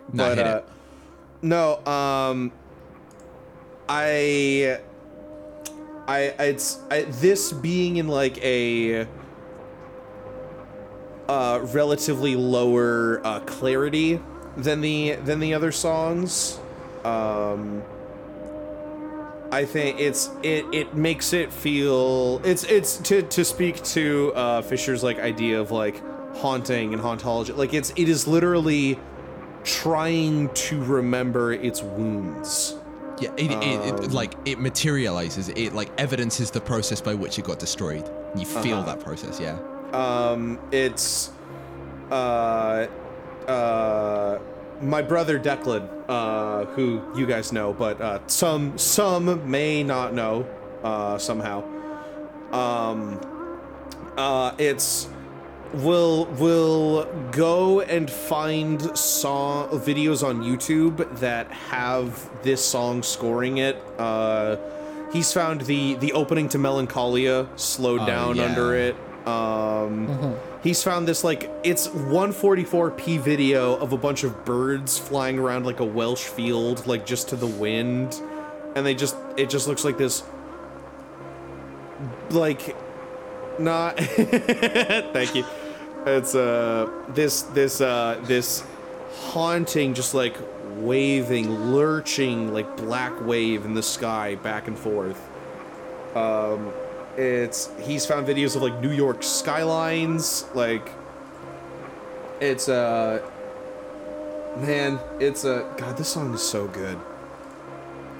I had thoughts about where to go. We can just dwell on Forgive for a little while because it is that good. I just wanted to say my piece. That's just something that it's one of my favorite songs ever. It's one of Declan's favorite songs ever. I just wanted to give it that space there. Okay. Yeah. Okay. I love Forgive as a track too. I have a weird thing that I experience whenever I hear it, because I remember at one point in my life, I heard that song attached to the end of a Travel Trap House like sound clip. Oh man. Okay. And it's gonna like kind of haunt me forever, cause like I don't know, it was like I forget what they were talking about. It was some election shit, but like choosing that track as like a as a touch point for like emotionality and just like tugging at you. It super duper works. Mm-hmm. Yeah. It's really good, but it's also just really funny how I always have to attach it to that. Yeah, thing. God. So for me, the thing that I was thinking was much in the same way we were talking about like the negative space of beatless trance or whatever. Forgive for me is the negative space out of which we get later Burial, and I specifically, Yes. Marcy and I have talked about this earlier in the week, but like Rival Dealer arrives and like resets where the like euphoric limit of Burial can possibly live. Like, Okay. Yeah. Fucking Rival Dealer's fucking crazy. There was like 3 hours when we were deciding picks where it's like, do we just do Rival Dealer for like Yeah, Burial? Because but- we wanted to do Burial in association with these two acts, and we were like, Tunes 2011, 2019. We could just do Rival Dealer, right? it's We could 25 just do minutes it. and there is 28 minutes even, and there's so much going on in it. Because There's like, so much packed into that shit. but like this is it. Well, Like if I don't know if fucking sorry blanking names. Let me actually go back to the track list. And sorry, I've got it in front of me. Yeah, if Forgive is like the locked groove, then like it feels to me like Rival Dealer will come down to us is like the echo jam that like built out of that locked groove. Like the territory is no longer 80s pop music. It is 90s euphoria. And like this is a sense in which I think the Mark Fisher thesis like absolutely nails it, but in a way that like genuinely undersells how present and how alive and like how like magic genuinely a track like Hiders could just be, or like the second half will come down to us. Like just how much you want to like grab into the feeling. And even if the feeling is fucking wrecked, even if it is fucking miserable to be there, it has something for you. It has a care, it has a liveness, it has a brightness for you. And that like, when I go back and to listen to Forgive, I feel not just the like, the beauty and the emotionality, but also the potential to find the rave euphoria again. And that's the thing I find so stunning about Burial. Like, every single time I come back, it's like, I know what the image is. I know what the aesthetified version of this is. And it's not that, because it is reaching every single time to bring me not just like the sadness of the loss of rave, but no, the like the actuality, like the actual sense of euphoria that I can get attached to. And like that was actualized by the time we got to Rival Dealer. Like that's the music that it lives in. Yeah.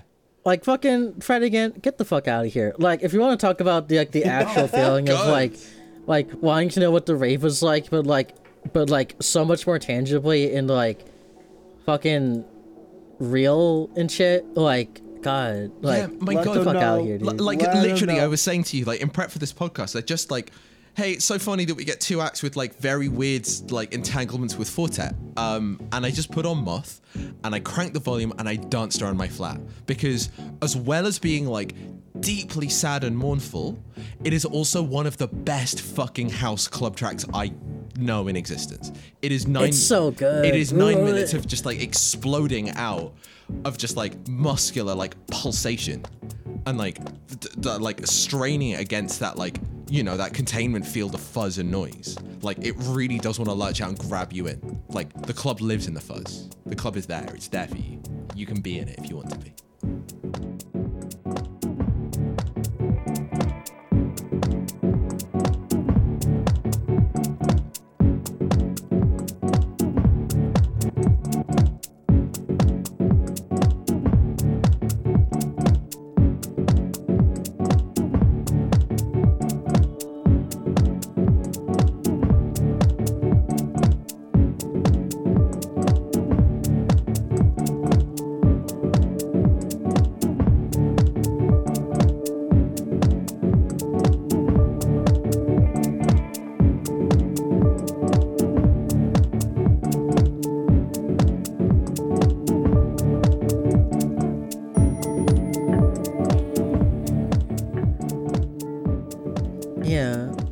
if you want to get to like my thing with like Yeah, go for it. real stuff, Of course. Like, so okay.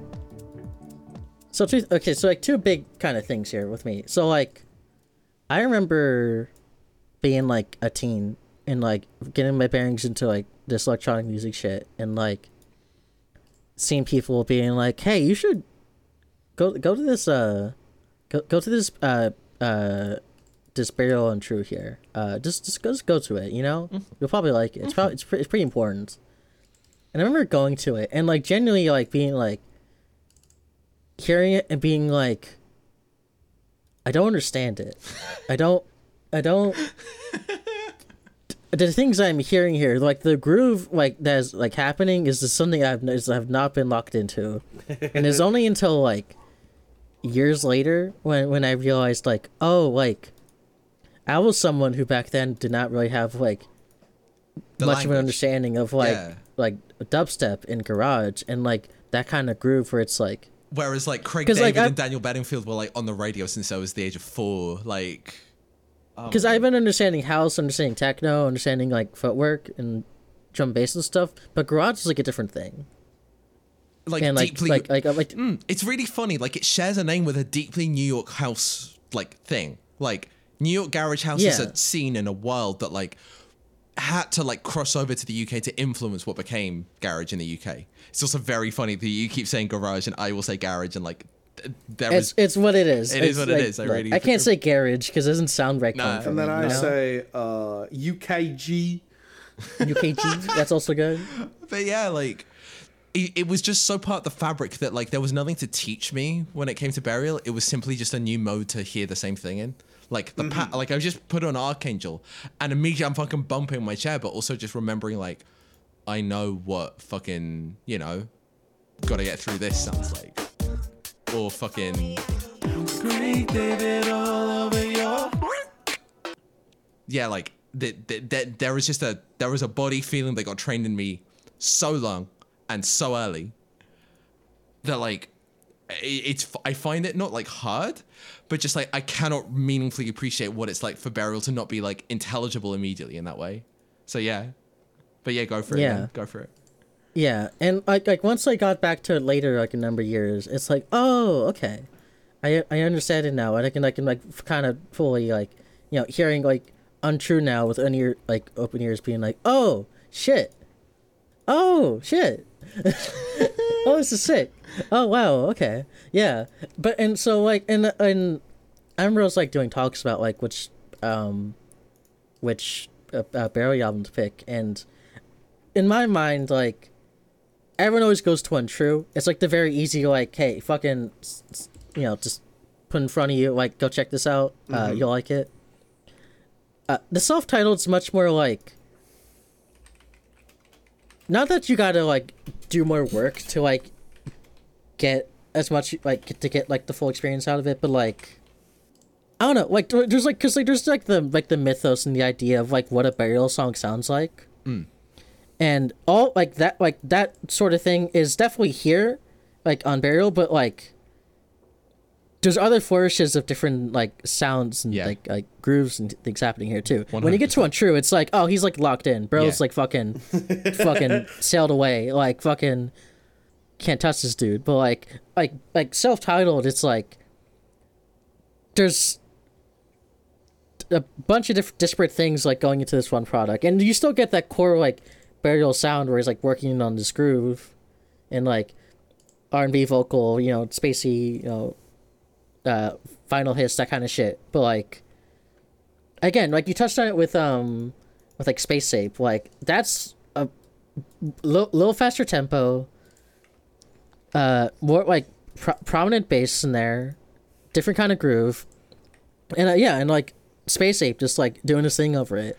And it's not like no one expects that kind of thing when you think about a Burial track, but like from the beginning it's there. It's a thing that's always been like in his lexicon, and yeah, and it's like a thing that you get onto like later, like with his singles, like from then on, like you would like get newer bits and pieces of like what the idea of what a Burial song is supposed to sound like. Yeah, it just expands. Yeah, since you brought up Space Ape, I just like the counter narrative to the Mark Fisher one is victims themselves of a close encounter, desperate abductors, constructors become infected, vexed by an alien virus, so alien, so viral. Like, there is a sci-fi, like, activity and threat and menace coming straight out of, like, dub and drum and bass MCing. That, yes. like... Yeah, like, there's, like, the spaceship track with Code 9 that you always go to. 100%. And also, I think of the track with Crust and, like, the one guy I can't remember the name of, like, dude just, like, going off on his shit over this crazy ass like drum bass track. It's crazy. Yeah. You know the one, right? Yeah, I mean, not top of my head, but I think I recognize what you're talking about. Like, we need to go look for it. Yeah, let me just look it up. But yeah, like there is a in the same way that I think about all the drum and bass acts I know who've been sampling Blade Runner or Full Metal Jacket forever. Like, they want that, like, the like cinema-ified, glossy, aggro alien nature of the world to just become present, become the threat that like lurks in their music. That lurking is not a haunting. That lurking is that's a fucking real ass monster that's gonna come and fucking slash you. And that is a sensibility that is just like real on bits of the self-titled record in a way that like it's just like clamped down a bit in the others. I wanted to pull up Southern Comfort. Southern Comfort is like a sort of like okay. Sorry. When I was going to like the track for me off the record. When you were talking, there's like probably like 3 tracks that I would show to someone to understand Burial. Yeah. And Southern Comfort's one of those. Yeah, 100%. It is like it's the track for me off the record where like, you get everything, dude. Like all of it's right there for you. You get the darkness. This guy is. You get the darkness, but you also get like the piercing re-space lines, and you get a kind of presence to the drumming. You get a kind of activity and like cut that like this would live on Hessel audio, no problem. Like it's a slightly more like that's the other thing. Yeah. It's an honest to God, like you can dance to this shit. Like it's not fucking so coaxing like all this like mythos stuff that like people have like built around him. Like you could just listen to this shit and like groove to it. Yeah. Like it's all there. Like you don't have like you can approach Burial on those kinds of terms. And I mean, this is what I was excited about. Was just like seeing whether you two like actually clocked the same thing. Like I'm so glad to hear the same thing because like, yeah, I was stunned by how much I found myself just like feeling this as, okay, yeah, boo. I know you said 2 does want that, but like it's there, it's present. The like the reality and the presence of the thing like still survives. Yeah. All the distortion, all the covering, all the, you know, all the like distancing stuff that forces you into that like cerebral register.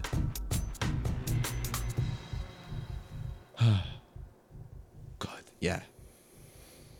And I mean, okay, Southern Comfort is backed up by You Hurt Me, which is again like the other pole, which really is like a fucking desperately sad song. Mm-hmm. And like just uses the like low sub as the anchor for like something. It's less danceable because it's halftime. It is slightly weirder, slightly more off kilter, and that voice anchors it in a way that like, you know, this sounds more like a track to, you know, acknowledge your demons to. Mm-hmm. But yeah, like they can live in harmony. They can live in the same project, and they can live in the totality of an artist who's doing both at once, and that seems just really important. But like, yeah, okay, we can also acknowledge like, yeah, whether it's Forgive or Prayer or You Hurt Me, like it's there. The sadness and the reflective part is deep. It runs fucking deep. Yeah, like, when it comes to like, you know, the established idea of like rave music for outside the rave. Yeah. You know? Mm-hmm. Like dubstep, like UK dubstep always gets like characterized like as like, yeah, it was like the thing that bubbled up in like room 2 around like drum bass nights is like where you go into like to space out and like experience this like different thing. And it's like, and like Burial has always been like spoken about as like the thing you hear about imagining a distance from the club or like at home or like peering out from like, you know, like a distance. And people and like that's all like fine and good. Like it's obviously like a very large established framework for there in terms of like the sound of what Burial is, but also like I as someone who like has existed outside of the club for a long period of my life until like now, like gone to like my own couple club nights and like had a great time with it. Like he can exist in both. Like it's not like a specific dichotomy of like, like he's you're not throwing Burial in the club. Everyone's too spaced out or like feels weird about it. So everyone's gonna move off the dance floor. Like that's not the case. Like people will hear a track like fucking like Distant Lights just for the comfort and like have a good time. Like there's a space for it in like in like a meaningful way. And I feel like I got another thing there, but I think No, it's right there. Just in terms of that like sci-fi sensibility, so much of the drums on this are just like PS1 like weapon reload sounds or like inventory sounds. He said this in interviews, like so much of this is just coming from, games and like bro's got the weirdest drums. Dragging out the science I fiction. don't know how the hell he's arranging this shit. I mean, he's got that shit from walking the desert path in Azerbaijan. This shit is crazy. like if I had to guess, old bad time and pitch stretch or time stretch and pitch shifting algorithms that just like impart a lot of weirdness. Oh yeah, like, he's hitting the high quality time stretch on Audacity for half of these. Yeah, like the pitching is so deliberate. That's very clear to me, at least. Because the drums have this like internal melody to them that God, it reminds me about Skrillex. There was this whole point I had about like Skrillex having this ear that like demanded continuity in melody. It was really funny. I'm just gonna fucking detour because I can. It's my podcast. It's also Boo's podcast, but it's also my podcast. I went back and listened to Kill Everybody because that's my favorite old Skrillex track.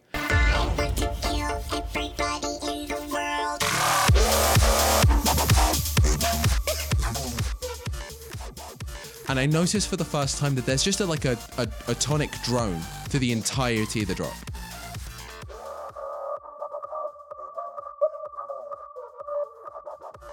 That I had no idea about before, and completely undercut the idea that he was doing this like radical Hockic decontextualized like pieces from everywhere thing, because it's held together so firmly by just like a droning noise. Like I will put it in the show. And once I heard that, like everything Skrillex did since, which like relies on having like a through line of melody to carry all the different textures, made so much more sense.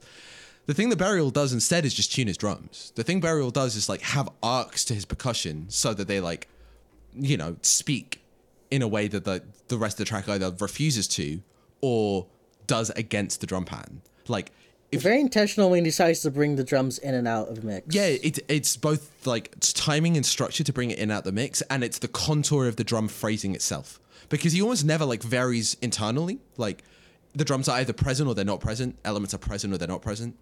But what they are, what they are is like, just like on fucking Rival Dealer, like the drum loop he's going there. Like you can hear like in the beginning parts of it, like it's like the loop is wrong. Yeah. Like it's the clip is fucked up. Like you hear it and it's like, oh wait, there's like a little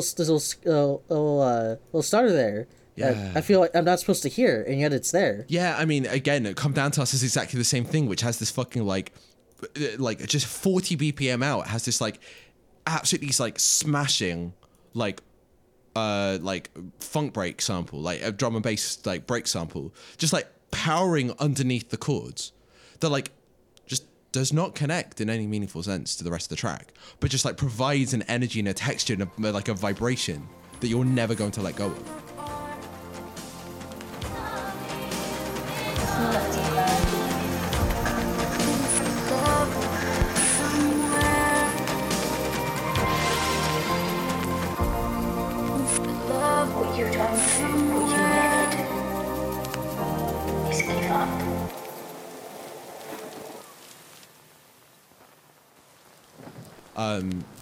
But yeah, like that's like a breaks version of this. What is happening more on the album is just like a very, very particular way of like crafting the shape of a drum pattern, crafting the shape of a shuffle, so that's what's doing the speaking. That's what's doing the like carrying of the voice through the track, and you can hold on to that. That's enough to hold on to it.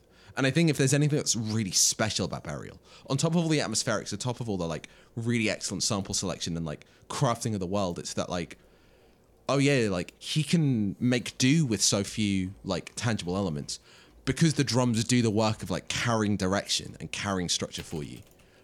Like I'm doing a lot of like curvy hand motion, as if you can see like this like contour that I'm trying to imply with my hands, and obviously audio medium, but like any drum pattern, and just feel how you hear the different voices in the drum part like speak to each other and speak as a continuity. There's a fluency and a yeah. I mean, this is the same fluency that two-step producers have like nailed for years. And there's a reason that like classic drum kits and classic sample packs like become legendary, because they allow you to speak without really needing to think about it. But because he's like grabbing samples from everywhere and repitching so aggressively, like this is so crafted in a way that like just reflects both an understanding of what it's trying to do, but also an understanding of exactly the kind of functionality and the exact kind of propulsion that you need so well. Yeah. God, this album's special. God, it's fucking. It's really fucking sick. great. I will say, I do still think, I still do think Untrue is the better record. Just it is, you know, by design, like very cohesive. Whereas Burial is like jumping from like bits in here and there, and like there's lots of cool spots. But I do think like, you know, it could be a little just a tiny bit tough to get your bearings on everything. Oh yeah. But I Like, mean, I also think this is around why on we that. picked it. It was because this was Yeah. a slightly tougher time to organize. There's and, things to pick out there. There's things to think about. Yeah. Like Untrue is like very, again, like serving you a nice like well crafted steak. That's got. I mean, okay, it's not. How would you describe Burial as food? Oh wait, hang on. What? I don't think I like this. A delicious hamburger. We gotta get to the bottom of this. It's genuinely, I feel like, the painting the portrait of Burial, it's our homework's already pretty much done for us. Yeah. It's tomato soup on a cold day. It's it's specifically, it's the act surrounding the eating of the food, I think, which is important. Yeah, you're right. That's so big brained. Thank you. That's thank you. That's really what a measured compliment. But yeah, it's whenever it's I also do make the thinking stank face whenever I eat tomato soup, whenever I have a good bowl of tomato soup. Ah, hell yeah. But I don't know. Yeah, I'll lock that in. Final answer. Nice. Do you want to cover watch it? I mean, it's Burial. Like, okay. It's a yeah. I know. I want to be so clear. I love Burial a lot. Burial's logo and his fucking type mark suck cock. Yep. It's I like the logo. I don't know. Like it's not emblematic of anything. It's lines. It's lines. Yeah. Which is fine. I want to be so clear that it's you're not supposed to be looking at the Burial album art when you're listening to Burial. It's not something that you're supposed to pour over. Like the photography of what I'm assuming has to be South London. Yeah, it's Wandsworth. On the picture is very beautiful. It's also very brown. Actual London Yes. is quite brown, but it's not that brown. It's grayer, No. honestly, than that. It's and it's the like the hyperdub watermark. I don't know if everybody's copy of it has it on there. Like on the top right, there's that faded out hyperdub. Like They just got better at this. They just they improved. did. They did get better at this. I think Untrue's cover art is also not my favorite, but I like Neither. Dude sitting with a cup of coffee. It is so weird for like that cover to exist, because he's never done anything like that ever again. No. Like bro's not like, what if I had a guy on the cover? Like, who is this dude? Like, what's going on? It's honestly, it's the more pictures that come out of Burial, I think that's supposed to be Burial. Is that so? That's just a person. It's very much just a person. Yeah, and like it's always the image people think of when they think of Burial, and it's so weird. Yeah. I mean, I like as a known Coffee disliker, in fact, Coffee hater, it like soured me on the album forever because just like I don't want a fucking Coffee ass album to be my favorite Burial. This is not a Coffee album. Don't talk to me until I've had my untrue. Yeah, exactly. You look different. You may now speak. I don't look. I'm also caught up because I don't want Burial to have better graphic design. No, exactly. But I mean, where he went afterwards is just like, okay, the logo's still a bit shit, but like they did something more iconic with it in like tunes and the later singles. They're getting it figured out. And then the hyperdub standard stuff. It's just a good imprint. It's just a good basic format imprint. So I really like the cover to Anti-Dawn. No, Anti-Dawn's is awesome. But it's also just a drawing. Like it is an illustrative work. I don't know if it's a great representative of the album itself, but it's sick. It's really cool. That was the problem I always had. It's just like I don't relate this to your work in any meaningful way. Like you've cultivated something quite specific, and this is not it. And I'm sure it's really beautiful artwork, but I cannot like pay attention to it as the thing connected to your music. Yeah, respect on the dude to having his whole thing just expressed through the music. Yeah, it's like I'm just gonna fucking just throw on like I mean like a few tracks. Just throw on the hyperdub thing on there. It's cool. Cover watch for Burial. First of all, the fact that anything at all exists is incredible. Have you heard of a city called London? It's shocking. I know. What? Get the fuck. I know. Have you ever thought about a street on a rainy day? Have you?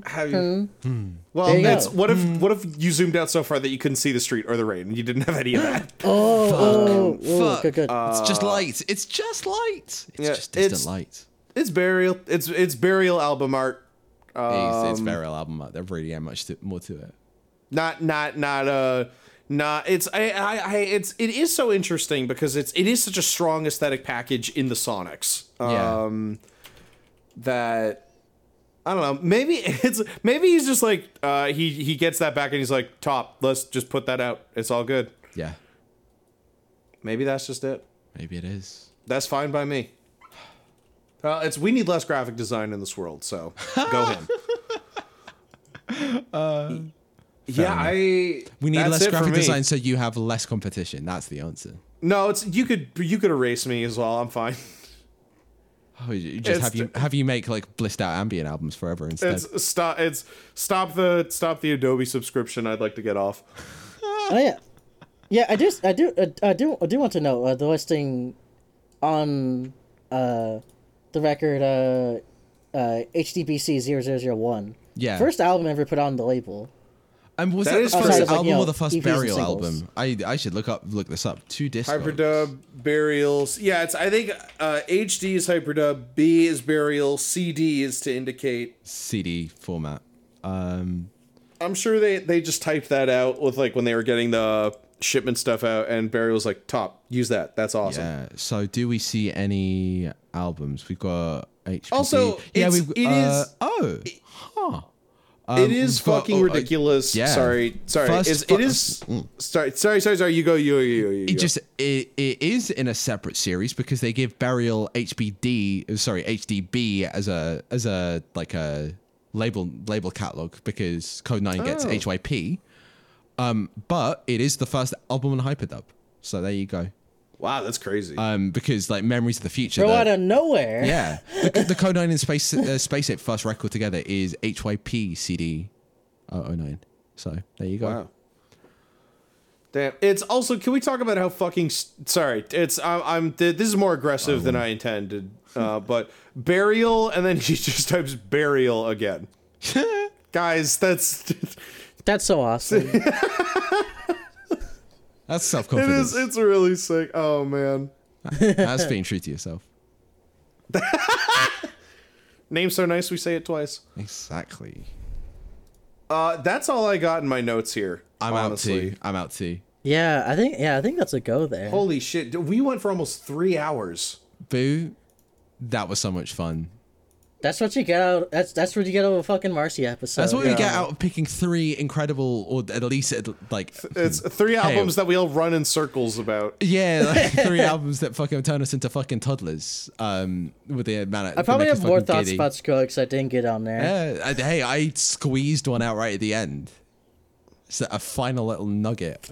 I could talk about like the other shit he's put out like in the 2010s, like that, like any I don't know if any avenue for me to do that would be pretty fun. Yeah, gotta listen to Face My Fears.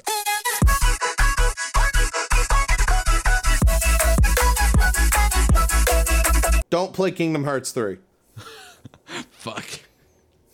Go listen to every and Christ God, I can't fucking talk. Hit me up. I will give you all of the unreleased Evie and Christ stuff in studio quality. There you fucking go. We pack rats in this house.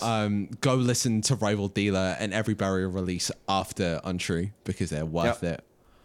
I think that's a fucking wrap. Yeah, bro. Just like put out like the first song with drums in it in like years. It's pretty cool. It's incredible. Marcy, where can people find you on the internet? Hey, it's Marcy here, Marcy Anime. You can find me at the Twitter, Marcy_anime. I post there sometimes, or if you just want to look at pictures of anime women, there's lots of those on there. She's an expert. So, yeah. Yeah. All that leaves us is, like, next episode, we've got a guest lined up. We got 2 of the 3 picks locked in. I'm really fucking excited about it. We'll details shortly. Boo, where can people find you on the internet? I don't know, man. Whatever. You can find me at Regression 3 inches. Don't forget the 3rd S. Do not ever forget the 3rd S. We're back, baby. Yes. Oh my god! Thank you all so much. That was a fucking delight. I need to go not talk for 3 hours Hell yeah. and rest my fucking voice.